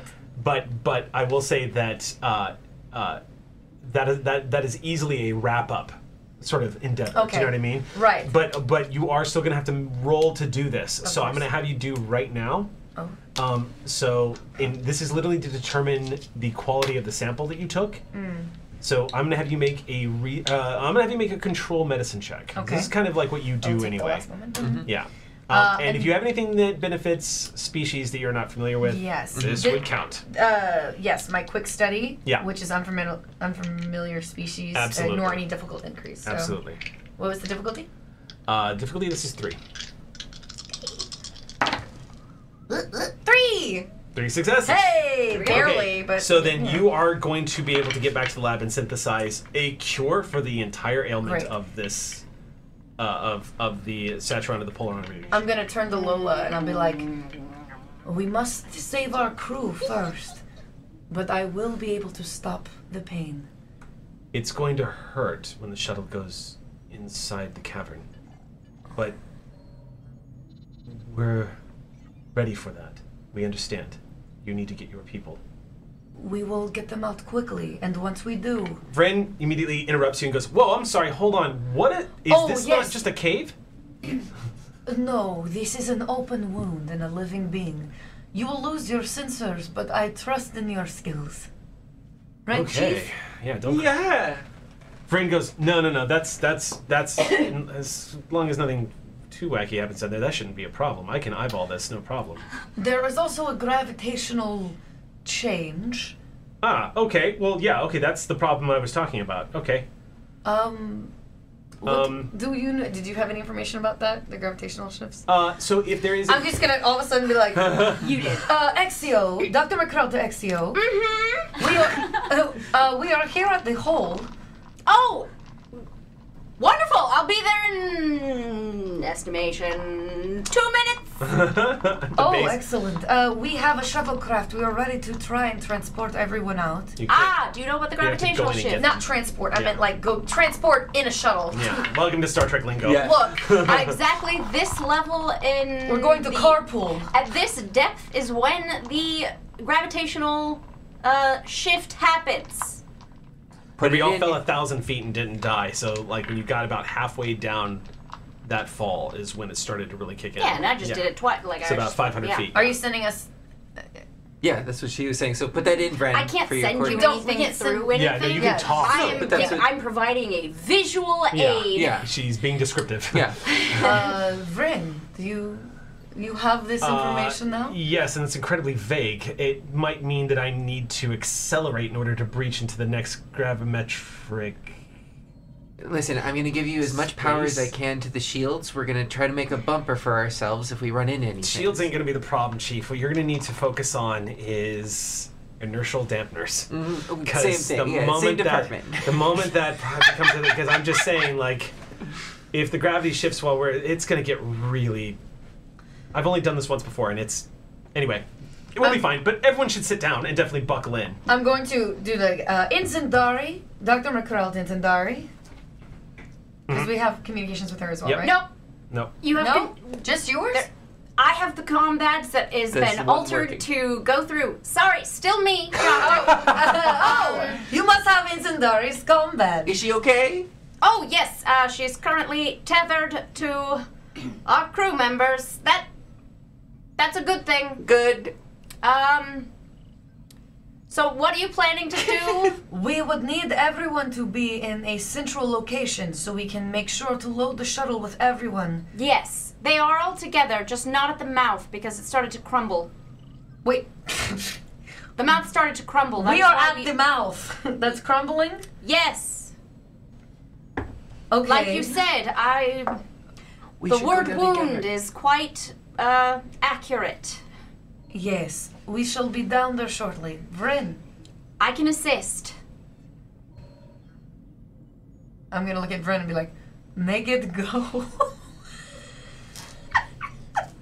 Brayden looks over at you and goes, "Why is she always laugh when she says that?" I- And then you you see Conviction. I'm gonna be a captain!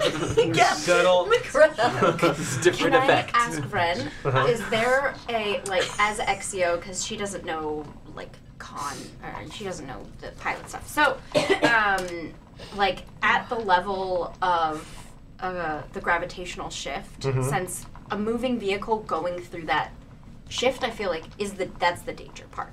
So, like, Yeah. Can Exio suggest, if this makes any sense at all, and she wouldn't be laughed at as a commanding officer, to turn off the shuttle at like 5 seconds before that moment, so then it has Just ride gravity. it just rides the gravity and then can turn back on. So what'll happen is if it doesn't have enough acceleration, Yeah. it risks falling back the direction it came, and then But falling we back the didn't direction. fall back the way we No, came. no, you guys had reached terminal velocity by the time you had reached it. Right, So but that's exactly what I mean, like Mhm. imitating a falling organic. yeah, absolutely. So like to sort of, and to you want that to be accelerate to a point and then turn off the ship so that the gravitation terminal velocity. takes it. so you want that to be your assist roll. That me Okay. suggesting that as Yeah. my data of my falling and crossing that barrier now and 100%. understanding. Okay, great. So Bren's gonna go ahead and just use, because this is his one roll of the game, so he's gonna call upon his value. Great. Like it's anything. I will use since I'm just assisting. I would like to use my advisor Okay. talent, which means they get a re-roll if it fucks up. I rolled a 4 and a 7. Nice. You get help. Okay. What'd you roll? I rolled an 8. Okay. So let's see. That's going to be 2, 4, 6, and you got an 8. So What was 7. the So that's difficulty? 7. The difficulty was 2. So 5. 7 successes? Yeah. Oh yeah. We got 5 of them. Because it's Five Bren and he's momentum. flying. Yes. All right. So y'all bank down. He lowers the nose, and as y'all get down, he goes, "This is going to be a little jarring," and he just powers down the nacelles, and the ship just starts to drop like a rock. Oh god, And you feel your stomach sink for a split second as the inertial dampers kick in, and you all watch this cave as it's starting to fall rapidly past the window, and suddenly just, and you all start floating towards the bottom. Amazing. And I'm upside down looking at you. As y'all are floating towards the bottom, you see at the bottom of this cave, it opens up into what looks like a huge pile of rubble. And as you're floating down and he's bringing the engines back up online, you distinctively see what looks like 4 individuals at the bottom of this rubble pile. And they didn't have them before, so you're not sure where they came from, and you weren't warned about it, but you do see these 4 individuals holding what look like weapons up at the shuttlecraft. Didn't we tie them up? Oh. Yep. Yeah. Oh, Secure- great. Oh, Wasn't no. They had 2 hours to what's deal his with it. name? Security didn't. Wasn't We did. isn't Prawl with them? Yep. Oh crap. Oh, for shame. And that is where we're going to have to shame. stop. Because it's 9:37. 4 itty-bitty pirates bested Paul. We're never letting him live it down. No, numbers is like the quickest way. Like you And know they're D&D. No, numbers. Oh, they're Yes, telepathic. but he wasn't alone. There was like a full security. They were outnumbered and tied up and passed out. Embarrassing. How embarrassing. Macrell looks out the shuttle and just like cracks her paws. Excellent. Are we fighting now? Yes. Okay. I sent my crew into a hole, and this is what happens. Yeah, wait. Okay. We're not allowed to kill Prawl again. This is interesting because you arrived with all the Where was everyone? The whole crew. We'll find out. We'll find out next week. Next They week. had to guard. Clear they had to skies. guard the people. Goodbye, everyone. Prawl told me it was all right to move on. I believe you. There is, let's just say that there is more to reveal as to how this happened. Oh yeah. I What's know. going on? I can't believe you've done this. Y'all, This that's was gonna so do it. amazing. That's This was so fun to be back. The energy's so different. yeah. Thank you, Jake, for letting us go long as always.